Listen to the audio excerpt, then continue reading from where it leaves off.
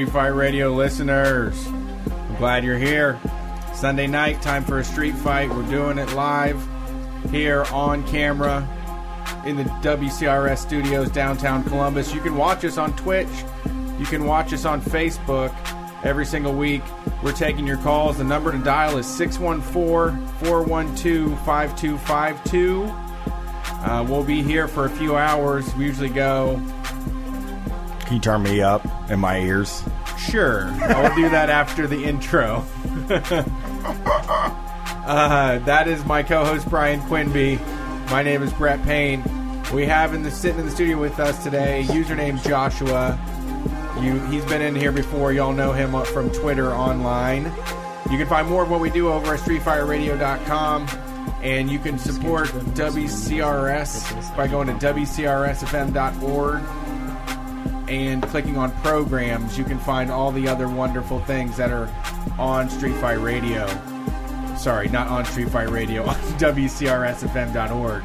I'm excited. I'm ready to take some calls. We had a great show this week. We did a live show with Chapo Trap House on Wednesday. They came to town. They really liked it. We showed them a good time. But now, we need to talk about bad customer service situations, military recruitment, small business tyrants, you name it. We're here to answer your calls. And especially if you're running away from any sort of religious cults, we'd be happy to talk to you as well. Thanks for being here. I've said that like a billion times, but I mean it every time. How's it going, dude? Pretty good so far. The harsh weekend for Brett. He was in a bad mood yesterday. He was real grumpy. We hung out together, but he was grumpy and I was happy. And now that means that he's known as the grump and I'm known as the happy boy. Yeah, I was not in the best mood at all. I didn't want to go hang outside when it was 47 degrees. I agree. Dude, you were right. You know what I mean? I'm just like the type of dude that's like, well, if I gotta do it, I gotta do it. And I tried not to whine, but I was miserable actually when I got home. We were supposed to sleep outside and it was like 40 degrees. And I was like, okay, well, I'm gonna go ahead and go home instead of sleeping outside because nobody was sleeping outside. It was too cold. They went into the house and slept. So I go home and I'm wearing compression shorts because I only wear those now under my clothes since a wonderful listener turned me on to them. 2, my wife's leggings. 3, a pair of sweatpants. One of these, what are these shirts called? Thermal? A thermal shirt. A American Giant hoodie and a t-shirt. I had a dresser full of clothing on yesterday. It's the least comfortable I think I've been in a long time. It was horrible. Like leggings, great. I am going to start wearing leggings now, Brett. Yeah, they're a necessity. It feels good to have everything just tight in there. Women have had it right for so long. You know what I mean? Just everything get like tight in there, you know, just like the legs, the beans. They don't even have beans and they get it tight in there. You know what I mean? They're smart. It's a smart move to do that. I learned that this year. That's a big learning thing since I grew up in a time where you had to wear the loosest possible things. They also, when you take them off, you feel really sleek, like a cat. You can like just slink around the house and lay on your side and rub your legs. I took them off immediately. I didn't want my wife to see me walking around in leggings. Oh, if I wear them in the house, that's all I'm wearing. I don't put pants over them. I personally have seen you in leggings, so it's not even just like that he does it when he's alone at the house. He wears leggings in the house. I just was like, my wife was like, try them on, and then some of the listeners are going to get annoyed with me, but I'm like, I'm not wearing girls' pants. I'm still the guy. I'm sorry. You have a lot of toxic masculinity. I do. I really do. Internalized. I just felt weird about it. But then she was like, there's no difference.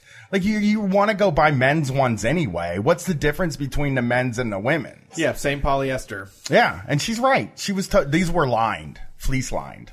Oh, those are good ones. Yeah, I thought it was going to be colder than it was. I mostly spent yesterday sweating, so that was fun. But yeah, we had a good time with the Chapo boys. I want to get something out of the way that we said on stage because you're probably not going to hear it because their listeners hate it when they post their live shows. But when we were on stage, we let everybody know that on last Tuesday night we had Will, Felix, and Matt over to Brett's house. We fed them Angie's Pizza, classic round pizza. Since 53. Yeah. Thin crust with cut in squares. And they loved it. Yeah. So they all got belly aches. Yeah, and everybody, but dude, if you would have seen, because we were talking about it online, people were like, don't let them guys feed you that crappy pizza. And I was like, nope, no, it's not crappy. You're saying that from some other place. You're saying that from a place that has never tried it. And that's where you're at. You have a prejudice, and just chalk up a victory for the Street Fight boys in the pizza department. We know what's good pizza. Now I'm totally convinced that if Street Fight bombs, Brett, we're moving to fucking Brooklyn and opening an Ohio-style pizza shop, and we're going to make $1 zillion. Yeah. Great business venture. And then once we do it, 6 months after we do it, every city is going to have a pizza shop like that, and they're going to charge triple for the pizza, and they're going to be like, this is the best kind. I don't know if you've heard of this kind of pizza. It's like a Midwestern style. And then people are going to be all over it. Like, we know what people like. Don't ever doubt us. Don't ever doubt me and Brett. We know what people enjoy. So that's a little bit of news I needed to get out of the way. That, like, I have still never had a person come to Columbus, Ohio, try our pizza and not say it's great. It's fucking great. So if you're ever coming to Columbus, settles it. Yeah. If you're ever coming to Columbus, you know, you can take the challenge with us, but you know, I don't want any prejudiced people coming, you know, I don't want you to come in and not automatically want to like it, you know, or you automatically want to hate it. That's just a thing. Unacceptable. You know? Street pie. I watched a couple of movies once the guys left town. I decided to, you know, rest and watch some movies. I checked out Mandy, which is a movie that a lot of the listeners have told me I needed to check out. And you were right. I enjoyed it. It was good. It was fucking weird. You're all a bunch of weirdos for asking me to watch it.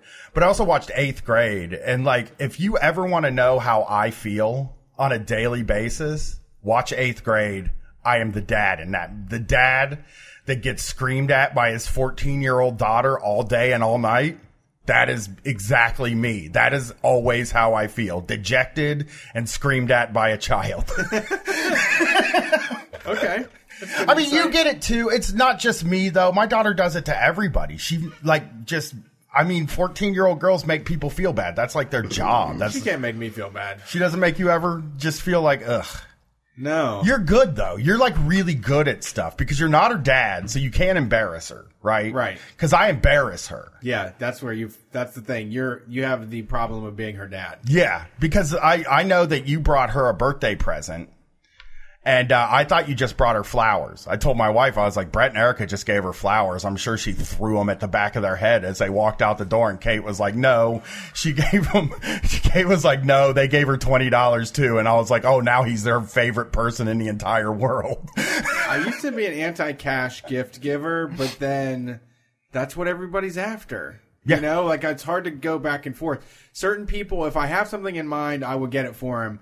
But for her, I knew there was nothing that we would get right. We tried to we got her a poop sequin pillow, which she said was too kiddish. But I'm just thinking that like she wants to be old, and now all the old people I know are trying to be kids. Yeah. So I think I messed up the math in my head. It is weird. That's a really weird thing you just brought up that I don't really think about a lot is that like teenagers still want to be adults, no matter how much adults want to be children. No, they want to like she wanted her room to look like a Pier 1 Imports. Yes. Like she wants to have like lanterns. Or like wooden lanterns hanging from the ceiling with like a real hefty rope and maybe some, light bulbs in there, some candles. Meanwhile, 47-year-old men have action figures stacked up all over their bedroom and stuffed fucking Captain Americas on their bed. Right.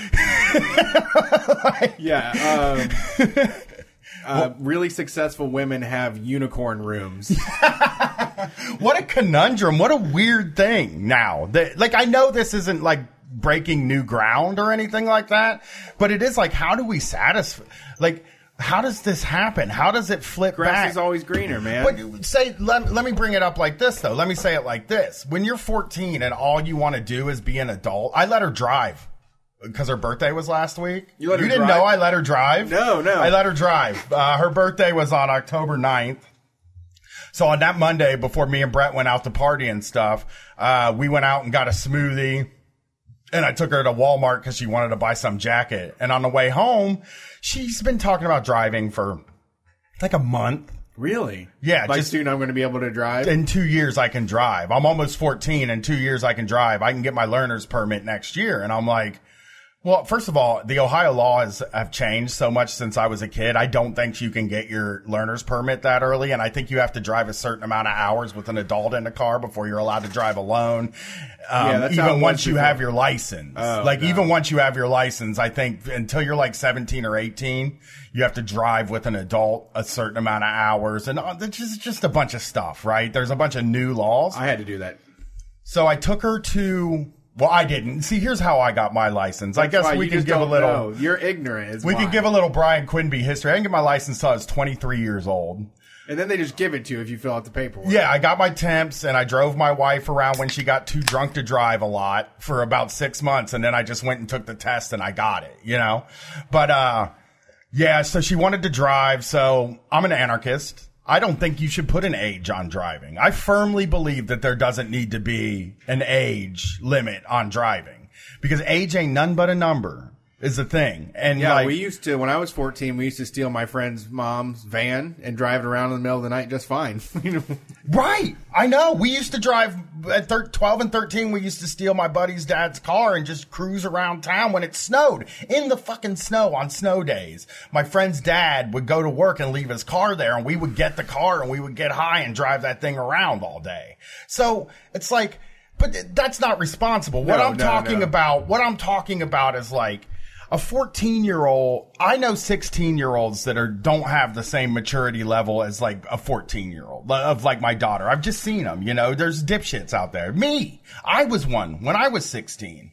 But like, I know that there are 14-year-olds that could handle driving a car. I don't understand why age is the way that you decide this when there is a test anyway. Like you have to pass a test to get to do it anyway, right? Sure.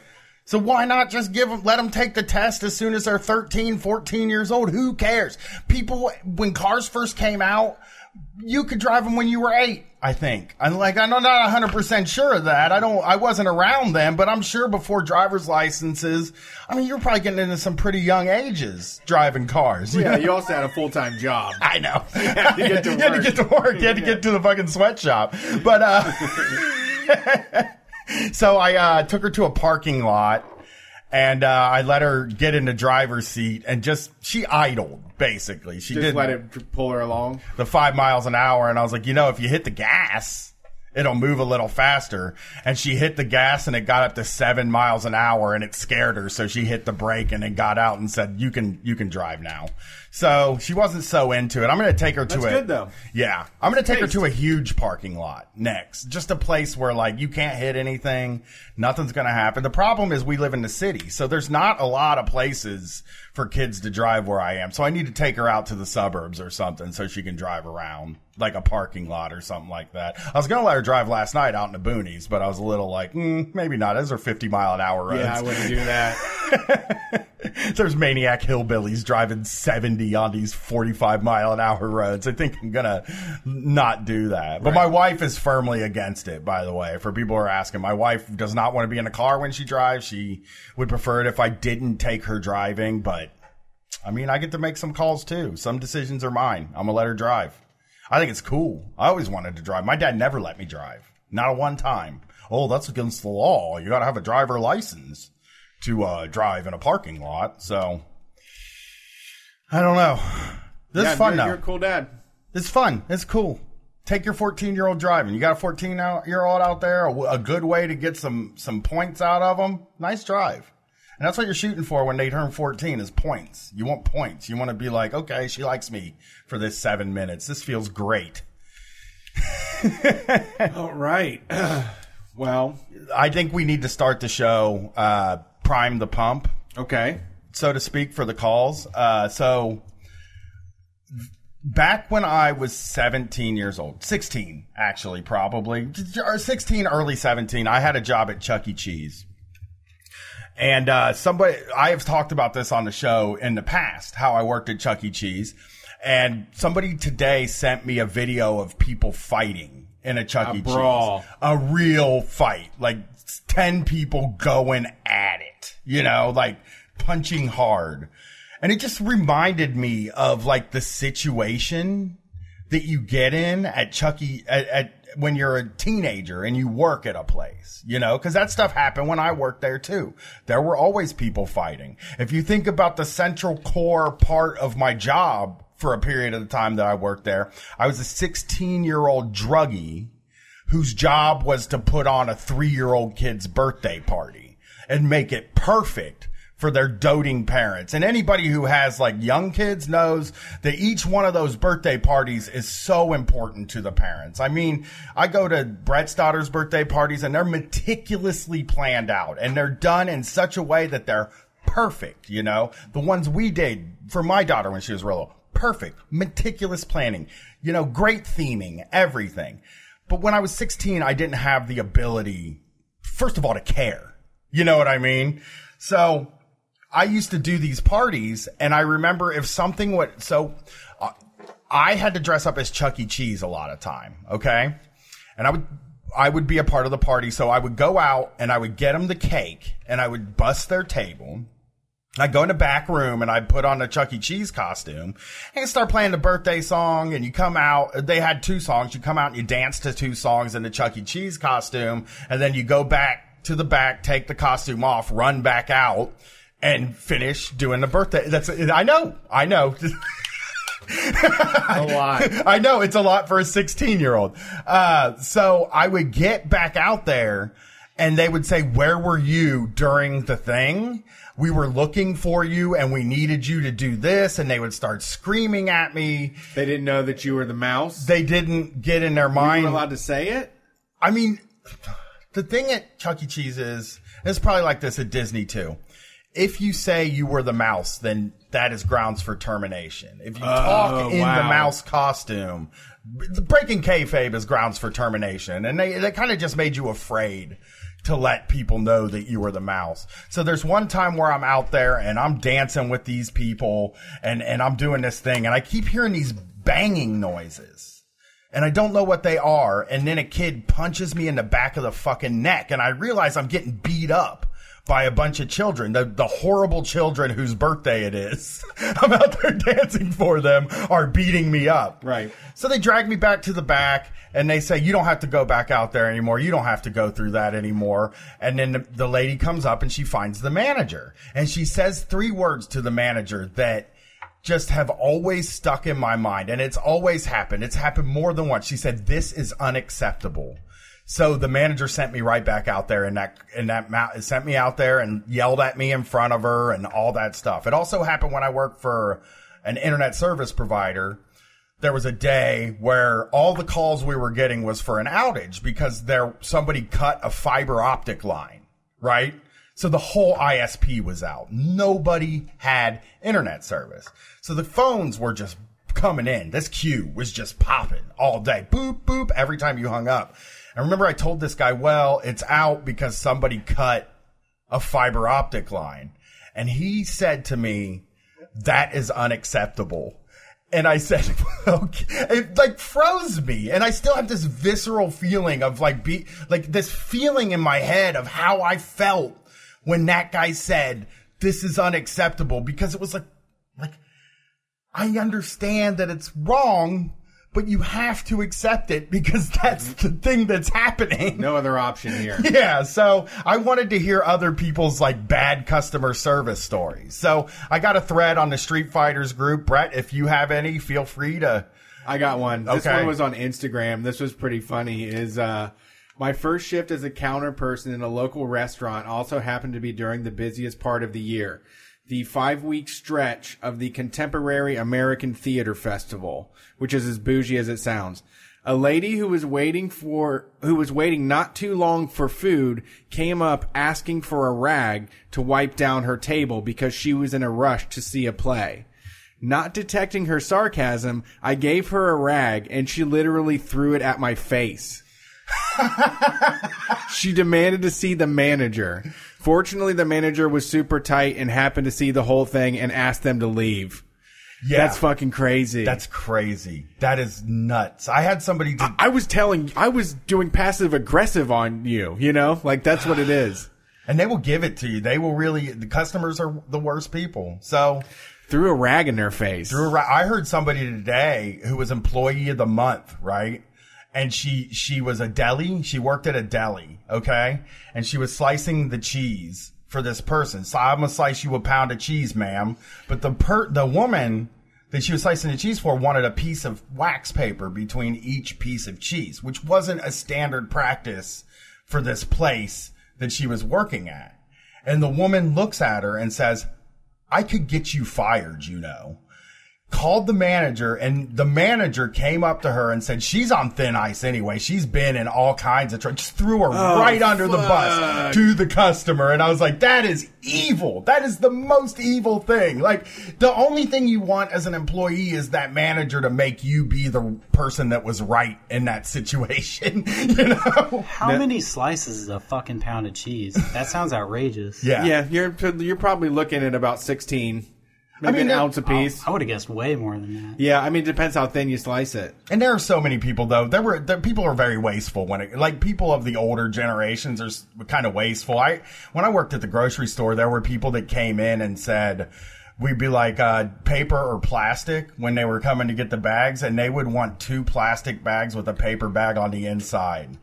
Like double bagged plastic, yes. And then put the paper bag inside the plastic bags and put the stuff in there. And it's like, that's an astounding waste of resources. Like, what are you doing with all these bags? No, the grocery store is so bad now. Like, when they're like, I get a pomegranate, and they're just like, I don't know what to do with this. Just put it in its own double bag. I don't even know what this thing is. Yeah. Is that like a product or a skin or an animal part?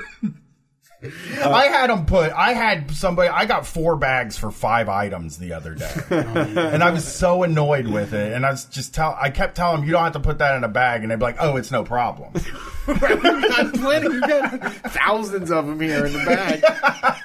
The good news is Kroger's doing away with plastic bags. True. I mean, and I keep mine in the car.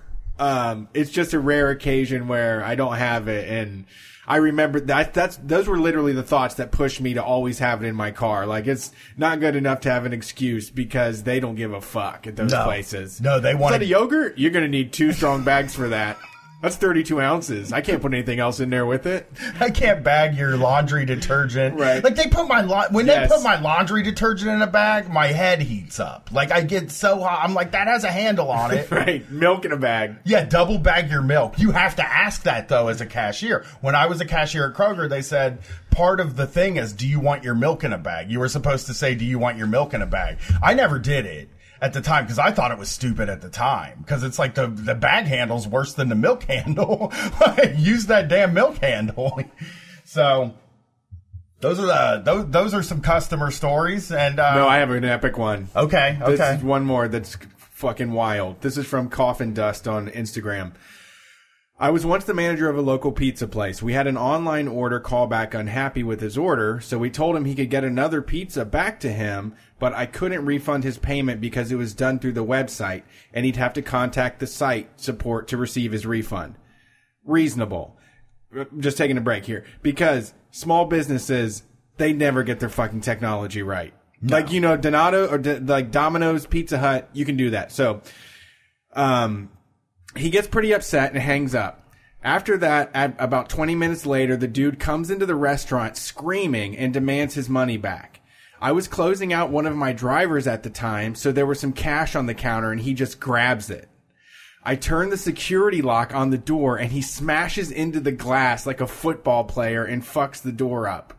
He then throws the money in the air. I unlock the door, he walks out, brings the pizza back, and smears it all over the front window of the restaurant. No. All of this because he didn't want chicken on his pizza. No. Yeah. Just pick it off. I mean, if he's a vegetarian, I get it. I don't. I don't get smashing it. No. I got getting mad. Oh, sure. Like, well, not even mad.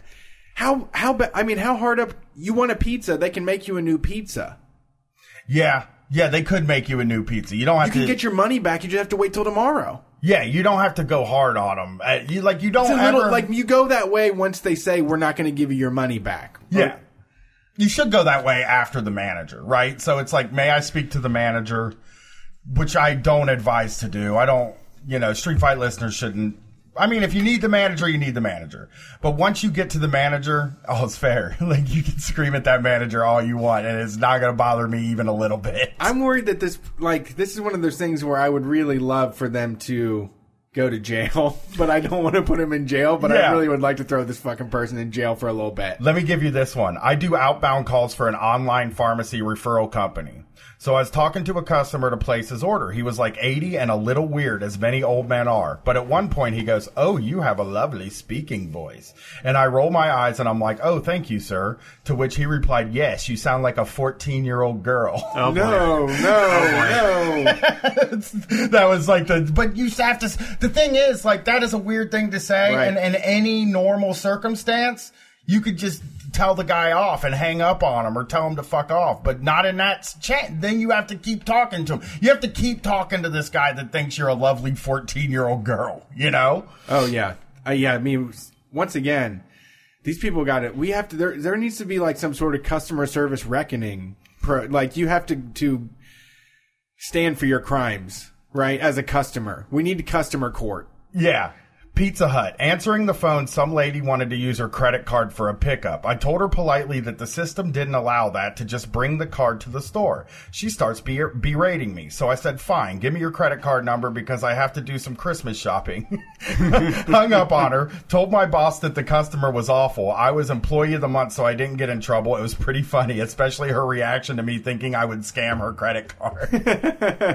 I did. I got a few good ones in. Like, if I was near the end of quitting a job, I would give them hell. Right. You know what I mean? Like, right. Just whatever. A little bit of pushback, be smart, be a little bit of a smart ass.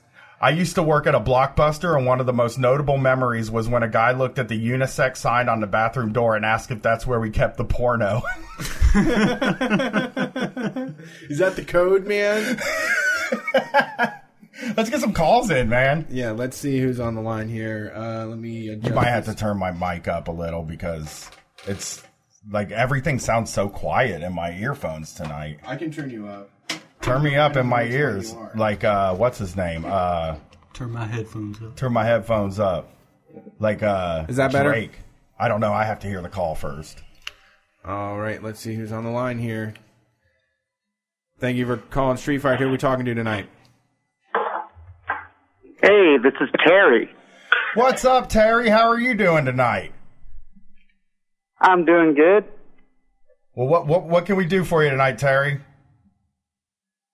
Well, I want to talk about when I worked at Disneyland. Oh, nice. Yes. I saw you comment that, and I was like, I hope Terry calls in tonight. Well, here I am. What'd you do at Disneyland? Can I ask you that?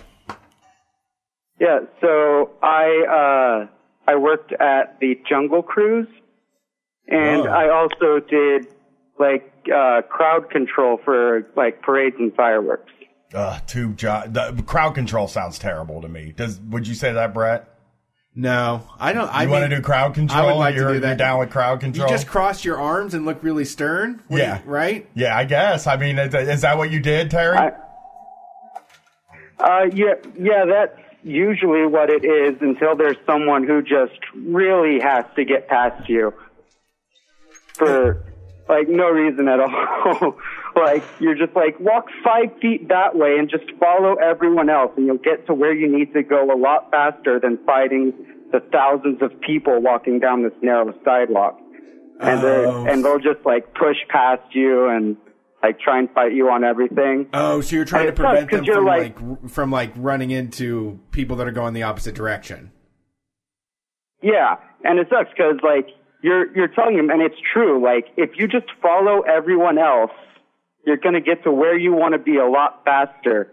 But they believe that no, you're just lying, and it's no, I just want to help you out, get you there faster, and they'll just yell at you relentlessly. Yeah, that sucks. And that's their happiest day on Earth, right? So they get to do whatever they want. They're thinking, and they've already spent $1 million. Yeah, that's the thing with customers at Disneyland, and it's, you know, it's understandable. You want to help them out as much as possible, but still, it's like things just get crazy. So what did you do on the jungle tour? On the Jungle Cruise, I did everything. I, you know, drive the boat, tell the jokes. Do they write everything those for like you? that. Like, yeah, we basically get a script, and each like scene has like a list of jokes you can tell, so you kind of develop your own little set that you do. Oh, nice. That's awesome. Man, that but how long ago was this? This was maybe about 4 years ago. I was working there. All right, what were we gonna say? I'm sorry, I cut you off. Yeah, so probably definitely the craziest day of the year at any of these parks is New Year's Eve, because they have the fireworks, the whole celebration there, and so a lot of people want to be at the park for New Year's Eve. So they pull out all the stops, do everything to like make it so more people can fit into the park. And so basically how it ends up is you have crowd control people literally all over the park just sending everyone in a giant circle. Because, and like, there's no room to walk, there's no room to do anything. Everyone's just there to wait for the fireworks, but they have to get there early in the morning, otherwise the park will just be filled up. So you're just like a third base coach, just waving people like around the next corner? Yeah, and I remember, especially on New Year's. Go ahead. Well, I remember when we went as a kid, I remember it being pretty efficient. Like the way that it all worked, some eggheads had figured out how to get all those people to move around and not be like bottlenecked everywhere. Oh yeah, it's super efficient. It's just like New Year's is like the stress test of all stress tests. Right. There is absolutely no room to walk. That day alone, I think my foot got ran over by an electric scooter like 10 times. Yeah, that sounds like a regular injury at Disney resorts or the Disney experience. Oh yeah, like everyone who works crowd control, everyone has gotten their foot ran over by an ECV. So do you get to hang out with like all the mascots and everything in the break room, or is everybody separated? Yeah, you hang out with you meet like all different people who are friends of characters. That's how it is. Since you can't tell people you're a character. So if you're like Cinderella, you're a friend of Cinderella. Oh. Is it an honor? Like, is it competitive to be the genie or Aladdin? Is it something people vie for? The really popular, basically, like among the entertainment people, there's like a hierarchy. You know, like it goes like parade people. Then, like, anyone who walks around, they're called, like, face characters, who isn't in one of those, like, big furry suits. Okay. And then, like, on the bottom, there's like, the mascots. So the mascots are the bottom level, like, people there? Yeah, well, as far as, like, the... You want to be, like, a real live social, actor. Like... Yeah, so as far as like the inner social circle goes, you want to be like, Gaston and get in a push-up competition on someone's Snapchat. Well, he's hunky. I get that because they're good looking. Like if you want to be an actor, you got to be good looking. And you're probably allowed to talk too. Yeah. Were you allowed to talk in the Goofy costume and stuff? No, if they're wearing a head, then there's no talking. But if you can actually see their face, then they can talk. Ugh. God, I did Chucky, and if you talk, they said you would get fired if you talk. And that was what the always thing that scared everybody, man. So what was the Jungle Cruise like? What was it? Is that like a rock? Did he already talk about the Jungle Cruise? Did I fuck this up when I went out and get my tea? Yeah, I mean, we did discuss it a little bit. That's the tea, sis. I'm sorry. I was getting tea. I'm drinking tea now, and it's just not. How much? I mean, the Jungle Cruise, as far as like any one position I've had, at any place of work, the Jungle Cruise is probably the most like fun to work at. Yeah. Anybody ever fall in or anything? Or fall off the ride? No, I haven't. That never happened to me. I haven't seen it happen. I'm not sure if it has happened or not. There's always stories. But, there's probably stories of people doing it, right? Like when you work there, they're like, motherfucker, some idiot got drunk and fell off the Jungle Cruise. I don't think there's been any, like, when I was there, I don't think there were any recently enough where the workers would have stories of that. But one thing I really liked about it is because you're doing these kind of like sarcastic jokes, you could kind of be rude to guests in a way. Oh yeah, yeah. It's kind of like that. Yeah, the Dirty Dicks restaurant where if you like really don't like somebody, you can dig into them a little deeper. Yeah, you can still lay into somebody. It's just kind of you have to be nice about it. Right, you do it with a smile. Yeah. Yeah, like this one time we get to a part in the ride where there's a bunch of hippos, like animatronic hippos, and then you scare them off by shooting a gun with like blanks in it into the air a couple times. And so then there's a joke that says, that scared them off. You could tell by the blank look on their face. And then my whole boat was looking at their phone, so I said, it's kind of like yours. Oh, that's so sad that like people are on this ride that like they created to be this multi-sensory experience, and like some engineer like sat around and was like, we're gonna make the Jungle Cruise, and then some like human resources person or writer sat down and they were like, we're going to go ahead and write a script for this thing. We'll put a few funny jokes in there. And then they get on the Jungle Cruise and just stare at their phone. That sounds like a meme Brian would share from one of those awful pages that he follows, like back in the day, and it's a boat full of kids enjoying themselves, and then it's like 2018, it's a bunch of punks looking down at their phone. Yeah, that sounds like a great Facebook post. Like, yeah. I'm the lead captain of the Jungle Cruise, and I want you to show how my crew look today. And then it's just a picture of them all on their phones. Then you go on a diatribe about how America's fallen to ruin. Like that would fly on a lot of conservative pages. That really would. I wonder if the conservatives like Disney now. Like, there was a period there where they hated Disney because they did an LGBT day down in Florida. I knew that.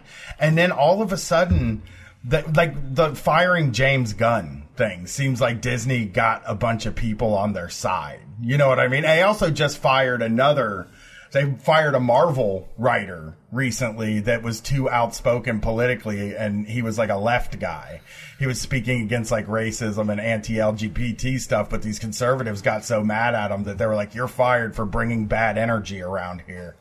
And it's like, so Disney has been acting like a very conservative company for the past like year. So I wonder if they're like up in the conservative power rankings of good companies. When I was in church as a kid, like 2000, 2001, etc., Disney was bad. People were railing against it because I think that they maybe extended insurance benefits to life partners, like domestic partners and stuff, and that was just simply unacceptable. Can you imagine getting mad about that? Like, you're mad because people got insurance? Like, that's sick. I'm so mad about that. It doesn't affect you in any way at all. Doesn't make the ticket prices more, doesn't make anything wrong. And it's like, we can't condone this lifestyle. Yeah.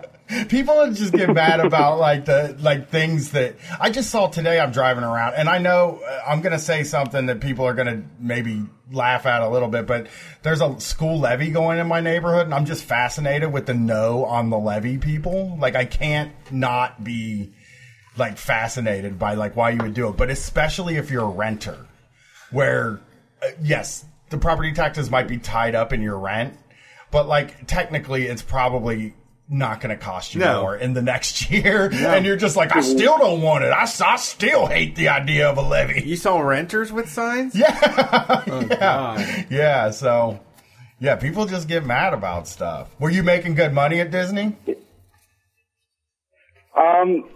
So as far as the theme park industry goes, like Disney's a really good company. In, you know, of course, in relation to other theme parks.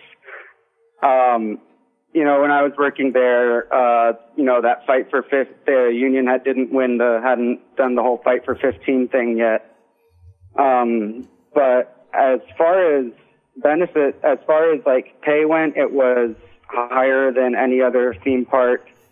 And I mean, like, for probably a lot of the employees that work there, half the reason you do it is because you can get into the park almost whenever you want. Yeah. I mean, there's some real, I'm going to say this, and I don't mean to insult anybody out there, but there's some real theme park freaks out there that are just like, I need to go to a theme park every 2 weeks or every week or something like that. And that is probably like, just get a job there. But did it kill the magic for you at all? Like, is it like, I've been talking about this in relation to clubs and stuff, that I used to like be really interested in like what goes on in the green room at like a live event, and like, you know, what's going on backstage and stuff like that. But now, like, I'm in clubs more often, like as a performer, than I am like as seeing a show. You know what I mean? So like a lot of that magic is kind of gone for me, and you can just see where everything's happening. You know, it's the same thing when I left Chuck E. Cheese. It was like, you know, you go to Chuck E. Cheese as a kid and you're like, oh, this all seems so seamless. This is all so great. And then you go there after you've worked there and you're like, this is a bunch of 16-year-olds running a restaurant. Yeah. Is it kind of like that? Yeah, you don't realize your busser's also in the costume. Yeah. Yeah. Is it kind of like that with the theme park now? Like you go in there and you can see all the seams? It is. For some people, for a lot of people, that's a bad thing. It kind of ruins it.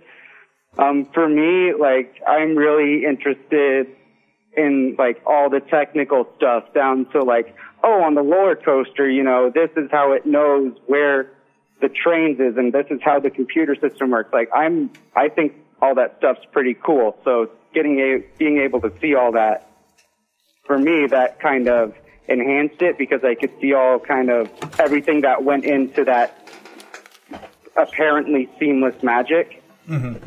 But yeah, for a lot of people, it definitely ruins it. Yeah. Well, that's cool. I'm also sort of, it's weird. I'm afraid of rides. Like, I don't ride roller coasters at all, but I'm very fascinated with theme parks too. I listen to Podcast The Ride. I don't know if anybody's ever heard of that show, but it's a podcast about theme parks. And they like cover a ride every week. They're funny guys, but like, it's just like, yeah, I don't know why I'm so fascinated with how roller coasters work. And I'm never going to get on one because I'm absolutely 100% convinced that I will die on it. Probably. Right.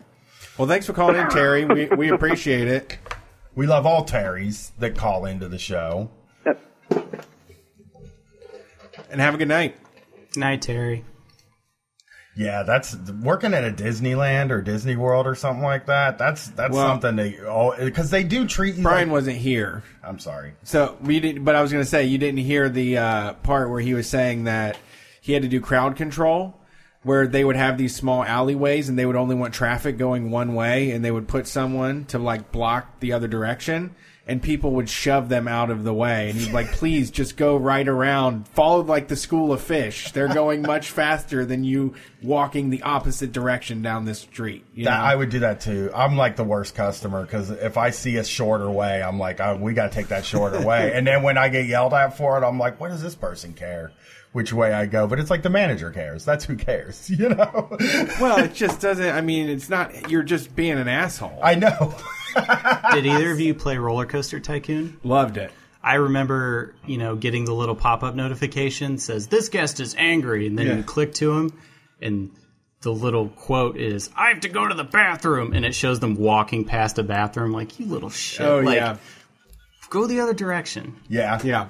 I never played that. It sounds fun, though. I mean, I never played any of the Sims or Sim Cities or anything because that takes patience. It does. Well, I guess it does, but it's also, those jobs are so weird, and I played tons of, sorry, not those jobs. Those games are like jobs, and that's what makes them so weird. We were playing that Overcooked game, and my mother-in-law was watching us, and she was like, this just looks like you're doing work. Yeah. Like, we're like scrambling to make recipes together, you know, and chop up food and send it out the window. I complained like a couple months ago about how much vegetables I have to chop up. But if you put it on a video game, I'll chop all the vegetables in the world. I'm kind of, yeah, I agree. I had Hagelbon from No Cartridge on the show one time, and he kept telling me about games like Euro Truck Simulator, where you just drive a truck in Europe and you have to do maintenance on it. And it's like, it's one of the most relaxing games I've ever played because it's just like I'm just doing something normal. Well, how much are those tires going to cost me? Yeah. It's like kids playing restaurant and stuff like that. You know what I mean? It's like, no adult would ever do that. Right. All right. Let's see who's on the phone here next. We got a full queue tonight. Thanks for calling Street Fight. Who are we talking to? Howdy? I didn't turn anybody down. Oh, God, sorry. Yeah, no, I'm muted. I realized that. What is up, muted guy? What's your name? Yeah. Hey, this is Adam. I've called in before. I do some of your zine stuff. I'm a Dan Robber on Twitter. What's up, Dan Robber? How you doing tonight? I know you. I think I have some of your art up in my living room. Did you send me art? Maybe. I sent you art in. I don't think I sent anything you could frame. Nothing to my house? Okay. Somebody sent me art to my house, and I can't remember who it is. But now it's hanging in my... If you sent me Mario... If you sent me Mario saying life is... It's something about hell, you go to hell and then you die, or Garfield with the all-seeing eye above its head, that hangs up in my dining room now, just to let you know. No, those are cool, though. Yeah, they're very cool. I got to find out who sent them. I feel so guilty about that. So what's going on tonight, Adam? Well, I'm getting, I just took some stuff from Kratom because my weed store got shut down. I showed up and they had an eviction notice or some shit, so I guess someone narked on them through the, health code. What was what did it get shut down? Like, what was the, was it a dispensary for weed? Yeah, so I'm in Cali, so it's a dispensary, they're legal, but they're always kind of like, no one likes them, they're always on the edge. Okay, yeah. The thing says that they got shut down, and it seems like it's just from someone fucking with them, because I looked up the code they posted, and it said that their doors aren't insulative enough or something. It's like their doors don't hold in enough energy for their heating system, and that's a problem. Oh, God. They love to close down a weed store. Probably a cop's greatest day is the day he gets to go and close the weed store. He probably skips to work that day. Like, there's a little, like, blue bird lands on his shoulder and, like, does a sweet song, and he's like, I'm closing a weed store today. I'm closing a weed store today. I'm going to give the owner a whooping. But, I mean, I am getting paid. Yeah. That sucks. Is there? Yeah. That. Yeah. I think it's just going to be closed for 30 days. But that, also it's fine. I needed a tea break anyway. I've been smoking weed too much, dabbing too much. Yeah. So I don't want to take up too much of your time. I know you got a full queue. I had called in because you asked for bad customer experiences. Yeah. Yes. And I don't know that I have one that's quite as violent. As Brian's getting beaten up by children. But, so I called in and told you guys I worked for that lady who turned out to be, on the run from the FBI and stuff. Okay, I definitely remember that. Yeah, so when I was working there, I was the only person in the building for like 9 to 5 every day. Oh, wow. And, if you're just the only person, people feel like they can just hang out and talk to you all day. And it's really hard to get them to leave without looking like an asshole. The customers, you mean? So, yeah. Like those type of... Like they rent boxes. It's a small town. Like part of what I'm like a charming guy.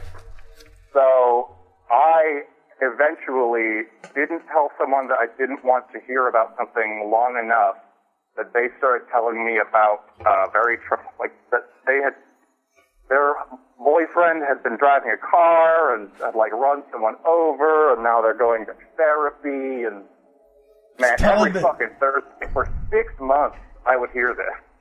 And this person's telling you that at the box. You're just trying to sell them some boxes. Yeah, no, I'm like, they get their mail and then come in for 45 minutes to talk about their therapy appointment that week. And I mean, they're really nice.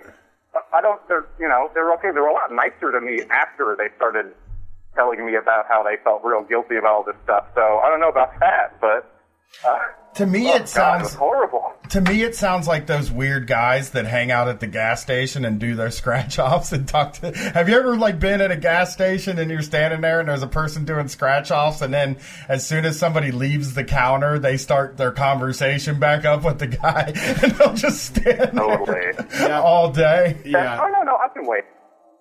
It's like they had. Yeah, that was.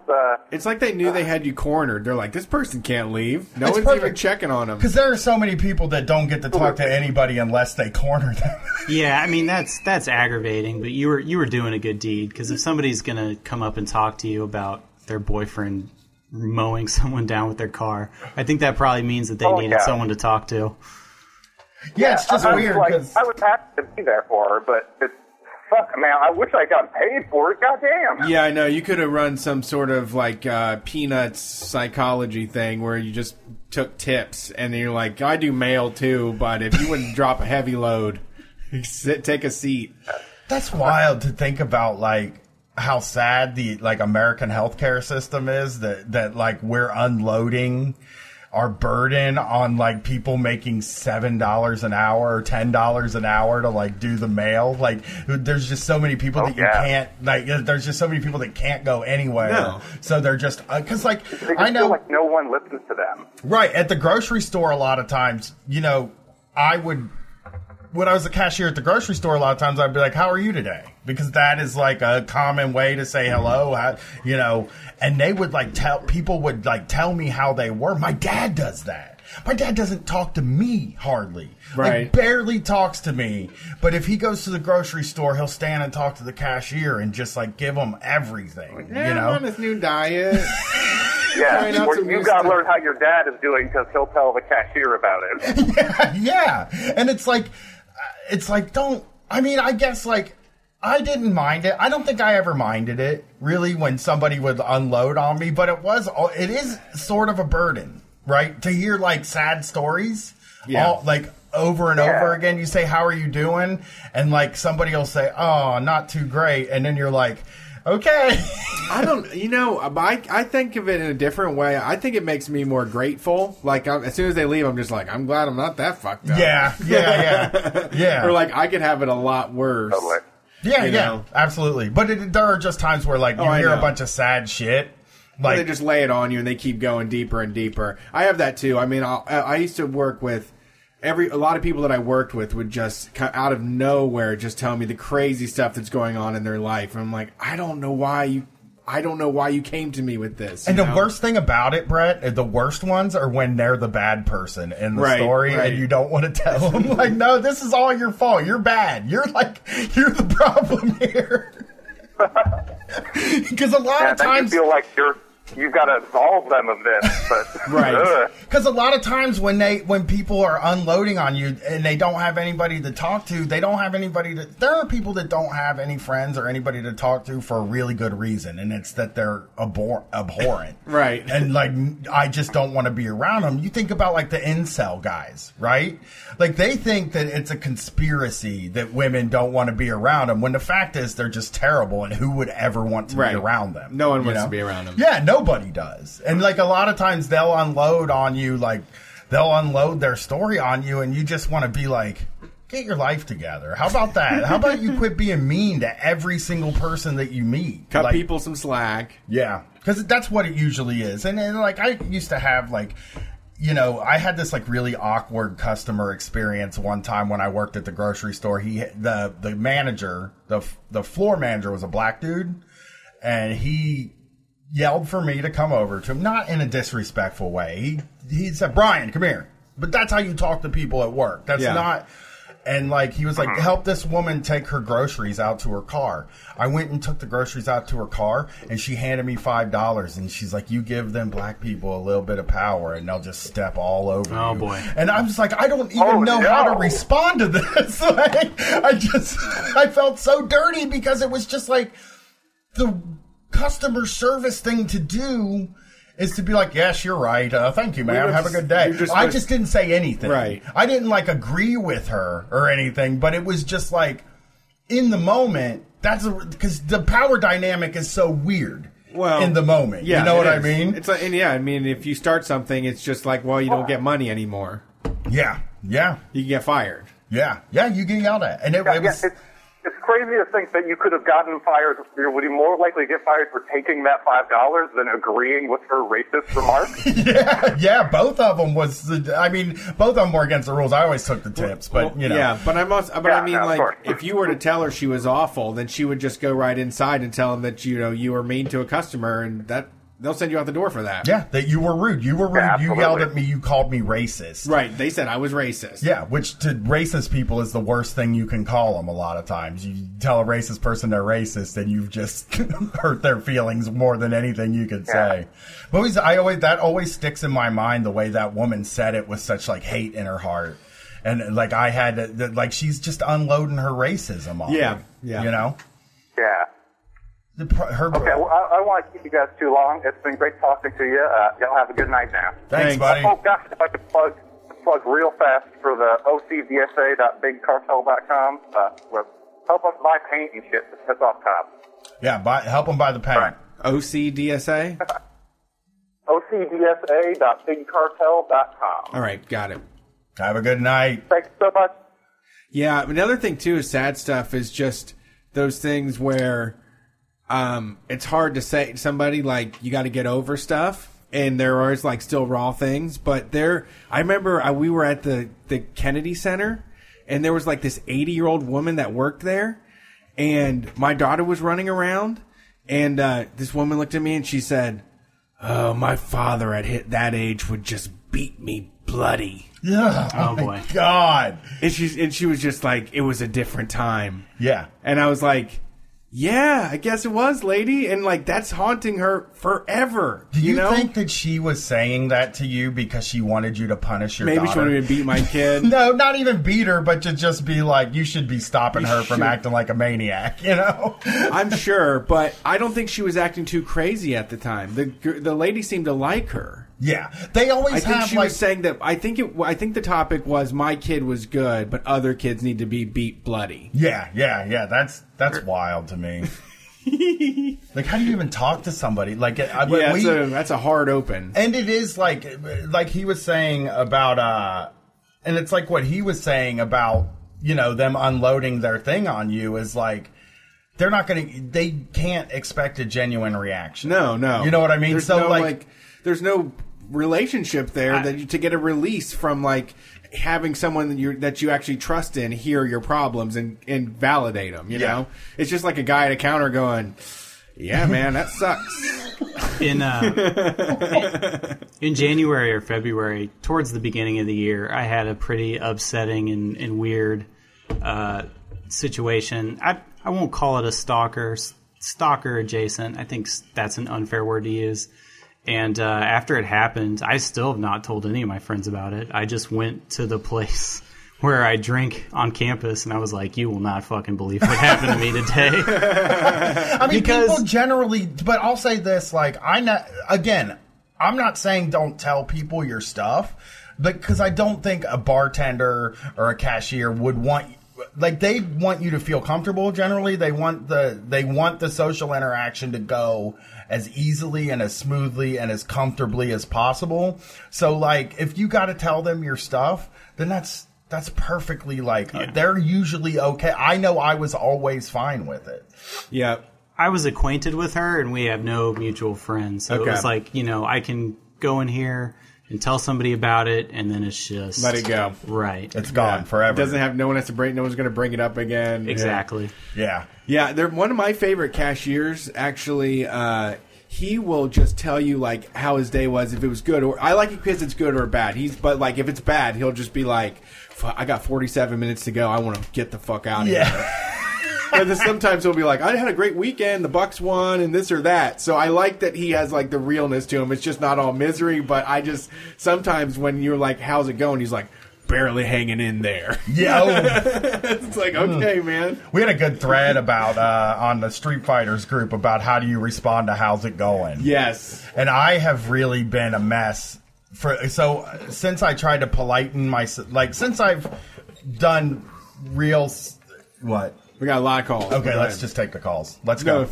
Well, no, I'm just not saying, trying to shut it down. I was just looking. since I've been the type of dude that tries to do self-improvement and tries to be a better person to be around, when people ask me how I'm doing, I like to say, I'm doing great. How are you doing? Right. But that like opens something up after you do the how are you doing? And like I don't mind hearing it, but I do hear some fucking wild stuff because I've asked. Yep. If you give people the opening, some folks are like, fucking terrible. Let me tell you this crazy story. Yeah. So Let me tell you this real sad story. yeah. But it's fine. It's fine to hear your fellow human stories. I don't agree. think that's ever something that I would complain. That's my job, first of all. But secondly, it's not something I would ever complain about because, again, the political theory behind this show is once everybody hears everybody's stories, they're going to realize everything's fucked up and revolt. You know? Right. We're all in the same boat. We all need help. We all need the same, going through the same shit. And most of it is, the struggle of just trying to get by. Day to day, make that money. Let's see who's on the phone here next. Thanks for calling Street Fight. Who are we talking to? Hello, am I on? Yes, you are. Hello? Yeah, you're here. Hello. I'm calling you from the crust of the flat earth here in New Zealand. How's it going, Street Fight? Oh, no, New Zealand, huh? Wow, how far to the ice wall? Can you surf out to the ice wall?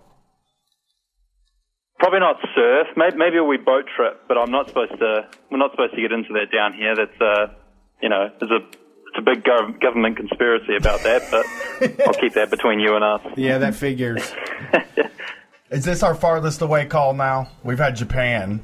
I don't know if that's further than New Zealand, but I think New Zealand's one of those places where you have to where you have to actually do a whole day in an airplane.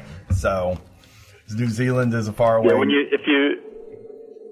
Yeah, it's time traveling when you have to fly to New Zealand from America. So, yeah, we're pretty far. I'm literally a day ahead of you. That's how far ahead we are. So, compared to Australia, I met a guy from Australia once, and he complained that they're always cracking the whip there, and it was kind of a little more authoritarian than he liked. And is New Zealand similar? No, New Zealand's pretty laid back, but it is a bit of a neoliberal hellhole, okay. I would say. Yeah, he was telling me that he said on his freeways they had speed cameras that just automatically wrote tickets, so there was like literally no chance of speeding whatsoever. You just had to drive the speed limit or get enough points till you lost your license. I don't know if it's true or not. That's some hearsay.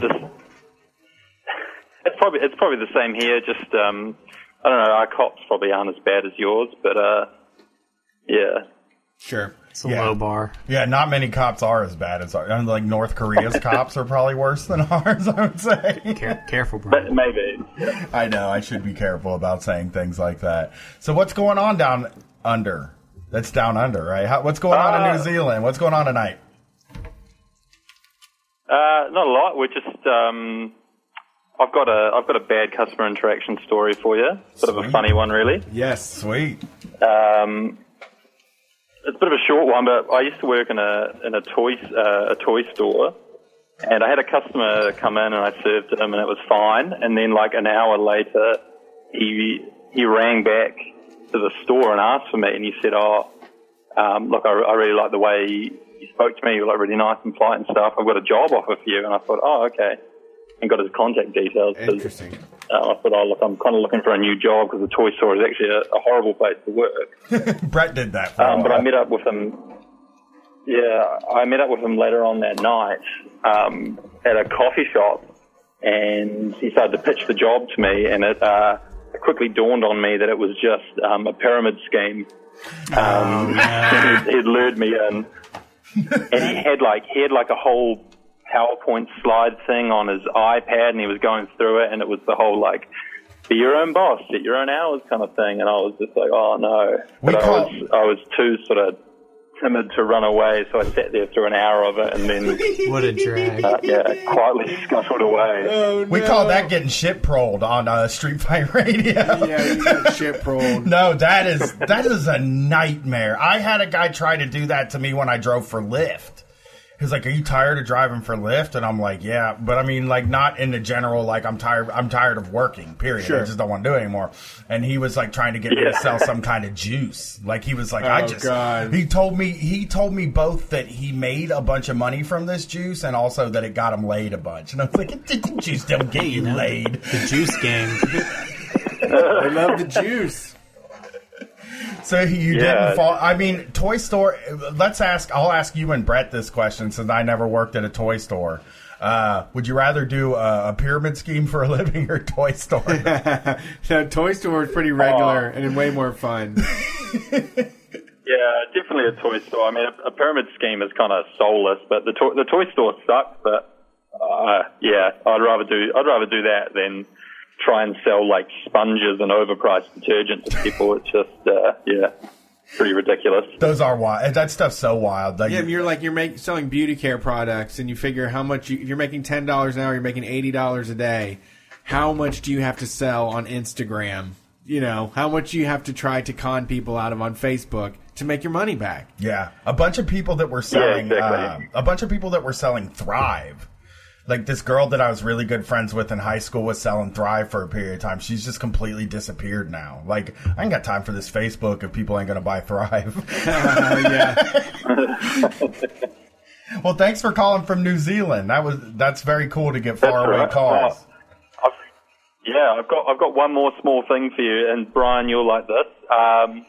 So a while ago, you were talking about how all the scooters were getting like left everywhere over Columbus or whatever. Yeah. The rideshare scooters thing. Well, this morning when I woke up and drove my girlfriend to work, we've just found out that they've introduced 700 of those scooters to our city, and they're just everywhere, all over the sidewalk at the moment. So I'm just waiting for them to end up in the river. But I'm gonna tell you right now, and this is something we had to tell when the Chapo guys were in town. We talked to them about it too. People love the scooters. The scooters are popular, and within the next 5 days, those scooters are going to be all being ridden all over town. Everywhere you go, somebody's going to be buzzing by you on one of those fucking scooters. They'll do it on the sidewalk. They'll do it in the street. They'll do it down in the grass. It's like those scooters are popular. They're very popular. Yeah, we have kids in my neighborhood that just ride around the block on them, and I just wonder whose credit card is paying for that. Yeah, I'm just going to get drunk and ride one night. I think that'll be my experience. Try jumping. Wrap it around a light pole. I haven't seen anybody jump one. I haven't seen anybody even try to jump one. Like, we were partying. I wonder if you can. They go 15 miles an hour. Yeah, they go. You can't tail whip them. I don't think they swing like that, but they do go 15 miles an hour. So if you got yourself a little ramp, you can definitely catch air going 15, right? Yeah. We were at a block party and there don't dump forward. Yeah, we were at a block party and there were ramps for the bikes, and somebody had a scooter and they were kind of standing by it, but they weren't even thinking about it. And the whole time I was standing there thinking, that scooter plus that ramp equals something. Yeah. I don't know if it's fun, if it hurts, but it's awesome. Whatever it is. Yeah. As soon as those wheels leave the ground, it's just the whole thing gets a lot better. Yeah. Yeah. I don't think I really... It speaks to, like, I guess, our faith in humanity in a weird way that these scooters, they haven't really gone bad. You know, you haven't heard about people jousting on the scooters or, like, robbing people and riding away on the scooters. You haven't heard of any... I did. There was a fight and maybe someone pulled a gun on somebody. I read about one. It happened. It wasn't here in town. This was just in the made it in the news, which is, bound to happen. Yeah, I'm just saying there hasn't been a lot... I just feel like if I had access to these when I was 16, 15 years old, I would have figured out every bad, horrible thing you could do with it and do it. And that hasn't been something that I've experienced yet. And they are better. Cars suck. We shouldn't be driving cars. We need to get off of vehicles, like, for real. And They do assist with that problem. Yeah, anything's better than a car. Well, thanks for calling in. I appreciate it. Have fun with the scooter. Go do something wild on a scooter. Yeah, I have to say. I'll go pop some wheelies. Exactly. Yeah, we left a concert one night and took him home, and it was so much fun because we were like a little bleary-eyed drunk and just like screaming through the streets under the street lights.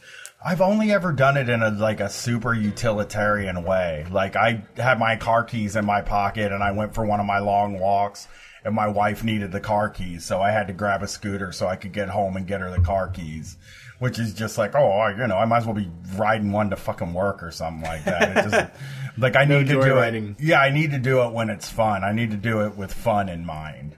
All right, let's see who's on the line here next. Thank you for calling Street Fight. Who are we talking to? What up? It's boy HD. Who's this? HD, the dude with the weed waffles. What's up? How you doing today? Oh, you have weed glasses. He's got weed glasses. You have weed glasses? No, weed waffles. Remember me? Weed waffle. He's the weed waffles guy. Yes, okay. We remember you now, weed waffles. What's going on tonight? Just got back from work, snuck out some food, cause fuck those people and fuck that entire job. I'm currently in the middle of applying for a new job right now as we speak.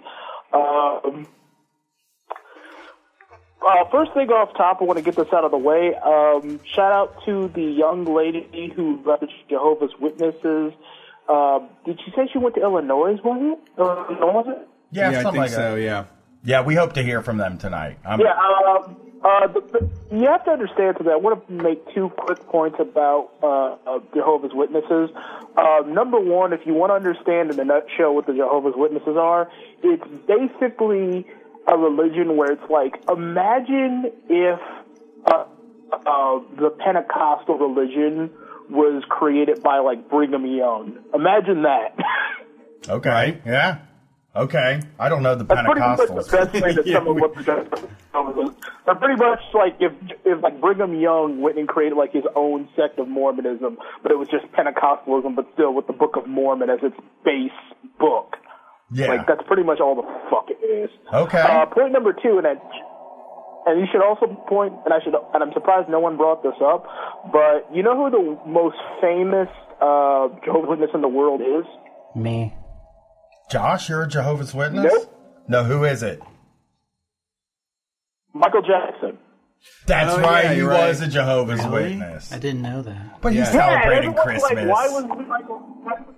Everyone's always like, why was Michael so weird about like sex and all this different stuff? And I'm like, because he was raised in that fucked up religion. I personally don't think he fucked kids. That's just me giving my personal opinion. I think he had been growing up in a religion that was so incredibly repressive. Keep in mind, I just want to make this point out. Keep in mind, when he bought Neverland, he was like 31, 32 at the time. Now imagine, you have just become the most famous person on earth in the 80s. You have millions of dollars.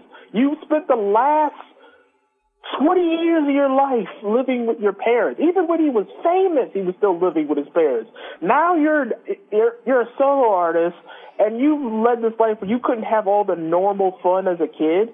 It's really not that shocking when you think about it. Right. That the motherfucker bought this big ass house with like a Ferris wheel. Everyone's like, oh, he's trying to fuck kids. No, if I had that kind of money back then, I'd buy a fucking Ferris wheel. I mean, I'd buy a Ferris wheel now, honestly, if I had that kind of money. But I'm a fun guy, so that's just the way I am. Exactly. Everyone's looking at him like, oh, all this weird stuff. But like, no, when you're raised in a religion that incredibly repressive, why are you shocked that by the time they reach adulthood, they don't know how to function properly in the world? Like, and this is just one last theory I want to make on the whole religion point, and this is just a theory I've been coming up with ever since I've been like, I went through a period of my life where I was trying to figure out why I was so unattractive to women, so I did kind of hang out in the incel boards. And I realized I couldn't hang with those guys, and I realized, oh shit, I got to get my life together. So, while I was doing that, before they banned me from the board I was on, I talking to these guys, I think I realized something. A lot of these guys are the direct result of what happens when you raise guys in, like, religions, like, it's when you raise them like all the like weird evangelical religions, that's how you get incels. It's guys raised in like weird evangelical religions, right. and then they like, and then they like go into the real world that's like, you know, on average a little more liberal, and they don't know how to function because, you know, they can't really, it doesn't really work like that. But I'm that guy, why women like me? Well, sit down. We got to break a few things down. He's like, but my mom, you know, my grandpa, he was like this, and then my grandma. Yeah, but it was also the 50s. You could like open hands, slap holding back then. So you're gonna have to start over, kid. Yeah, also, I mean, the thing to say about them is that they are like traditionalists. That's their religion. Is that they believe in some sort of handed down patriarchy tradition. I mean, that's what that whole Western chauvinism thing is about, too. Trad wives are big with them. That's kind of the brass ring. Exactly. But the thing is, I don't write for a website, and I wrote an article where at one point during this period where I was going to go insult, I wrote trying to defend Jordan Peterson, but then I kept reading and listening more to his stuff, and I was like, I can't follow this guy. He's a fucking nut. Yeah. And it's just like... Sorry, like, it's just, yeah, it's hard to understand how other people are comprehending it. I think when I look at all of this stuff, rationalize why. What's that? I can actually understand why. I'm not justifying it, but I understand how people come to the conclusion that someone like Peterson is, you know, right. Yeah. The reason someone like Peterson has any level of appeal is because, and this is just me saying in bluntest terms, and it's going to sound really mean, but you quickly realize that with the way things are now, the way society is now, I think the hard truth that a lot of men have to come to terms with is a lot of us aren't going to be able to, like, pull the shit that, like, our grandparents and our fathers told us we could do as a man. And for a lot of men, that leaves us in this weird sort of identity crisis, and that's how you get, you know, someone like Jordan Peterson going into like this weird cultural power vacuum, and that's how you get guys following him. Yeah, I agree because I actually agree with that because I straddle that line pretty heavily where when I was raised, I didn't really have to pay attention how the food was made, never really had to learn how to do laundry and stuff like that, and then went into a world where, you know, meeting my wife, she's somebody that expects equality and isn't going to pick up after me and expected me to not be a bonehead when it came to making the bathroom clean. And so that took more effort than what I, you know, had really expected from TV and most of what I saw around in other families, you know? Like the dad I would go to my friend's house, we'd have dinner, dad would go and sit on his chair and control the TV, and then mom would take care of all the dishes, you know?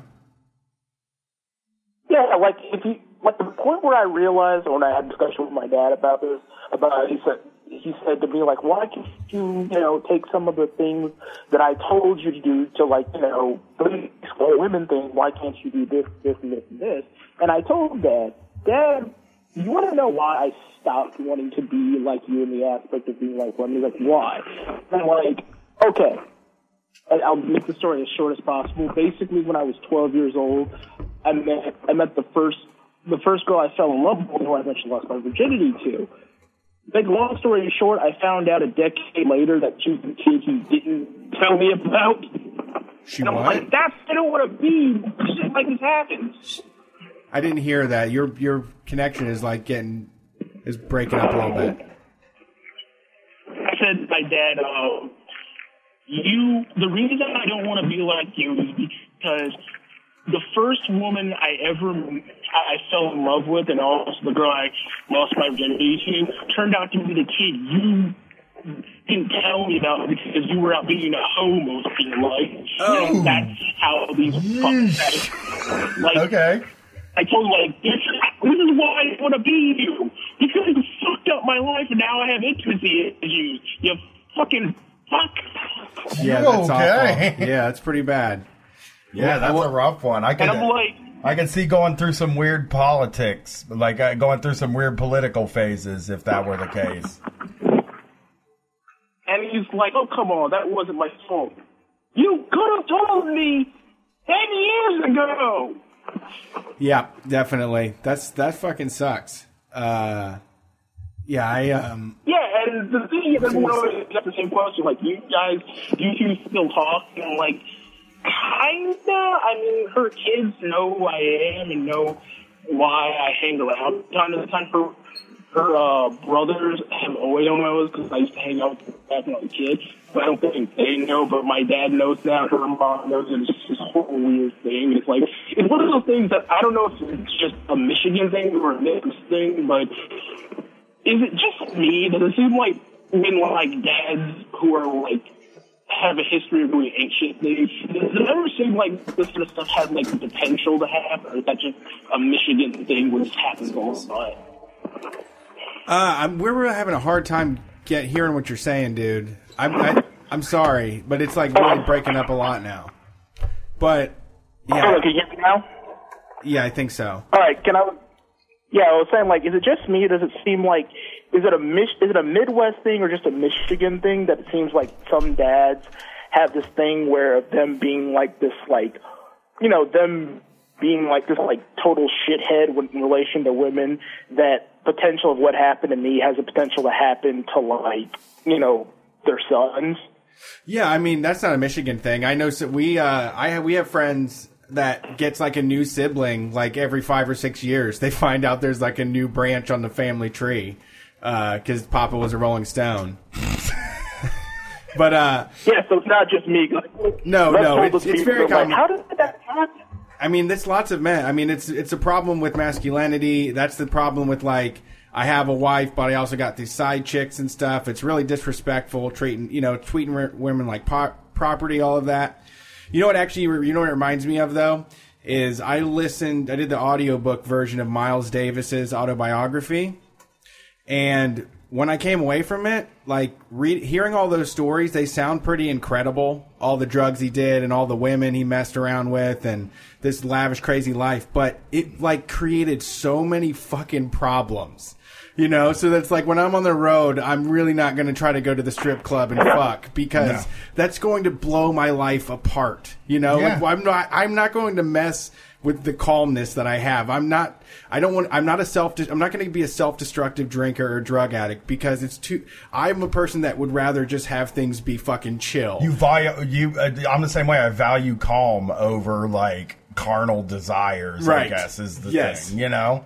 Like, I've done things, I've gone through periods where, like, maybe I wasn't the best husband because of drug use and stuff like that, but, like, I always kind of got out on the other end of that. But I've never been the type of person that was like, I used to hang out with this guy years ago who always talked about getting strange, is what he called it.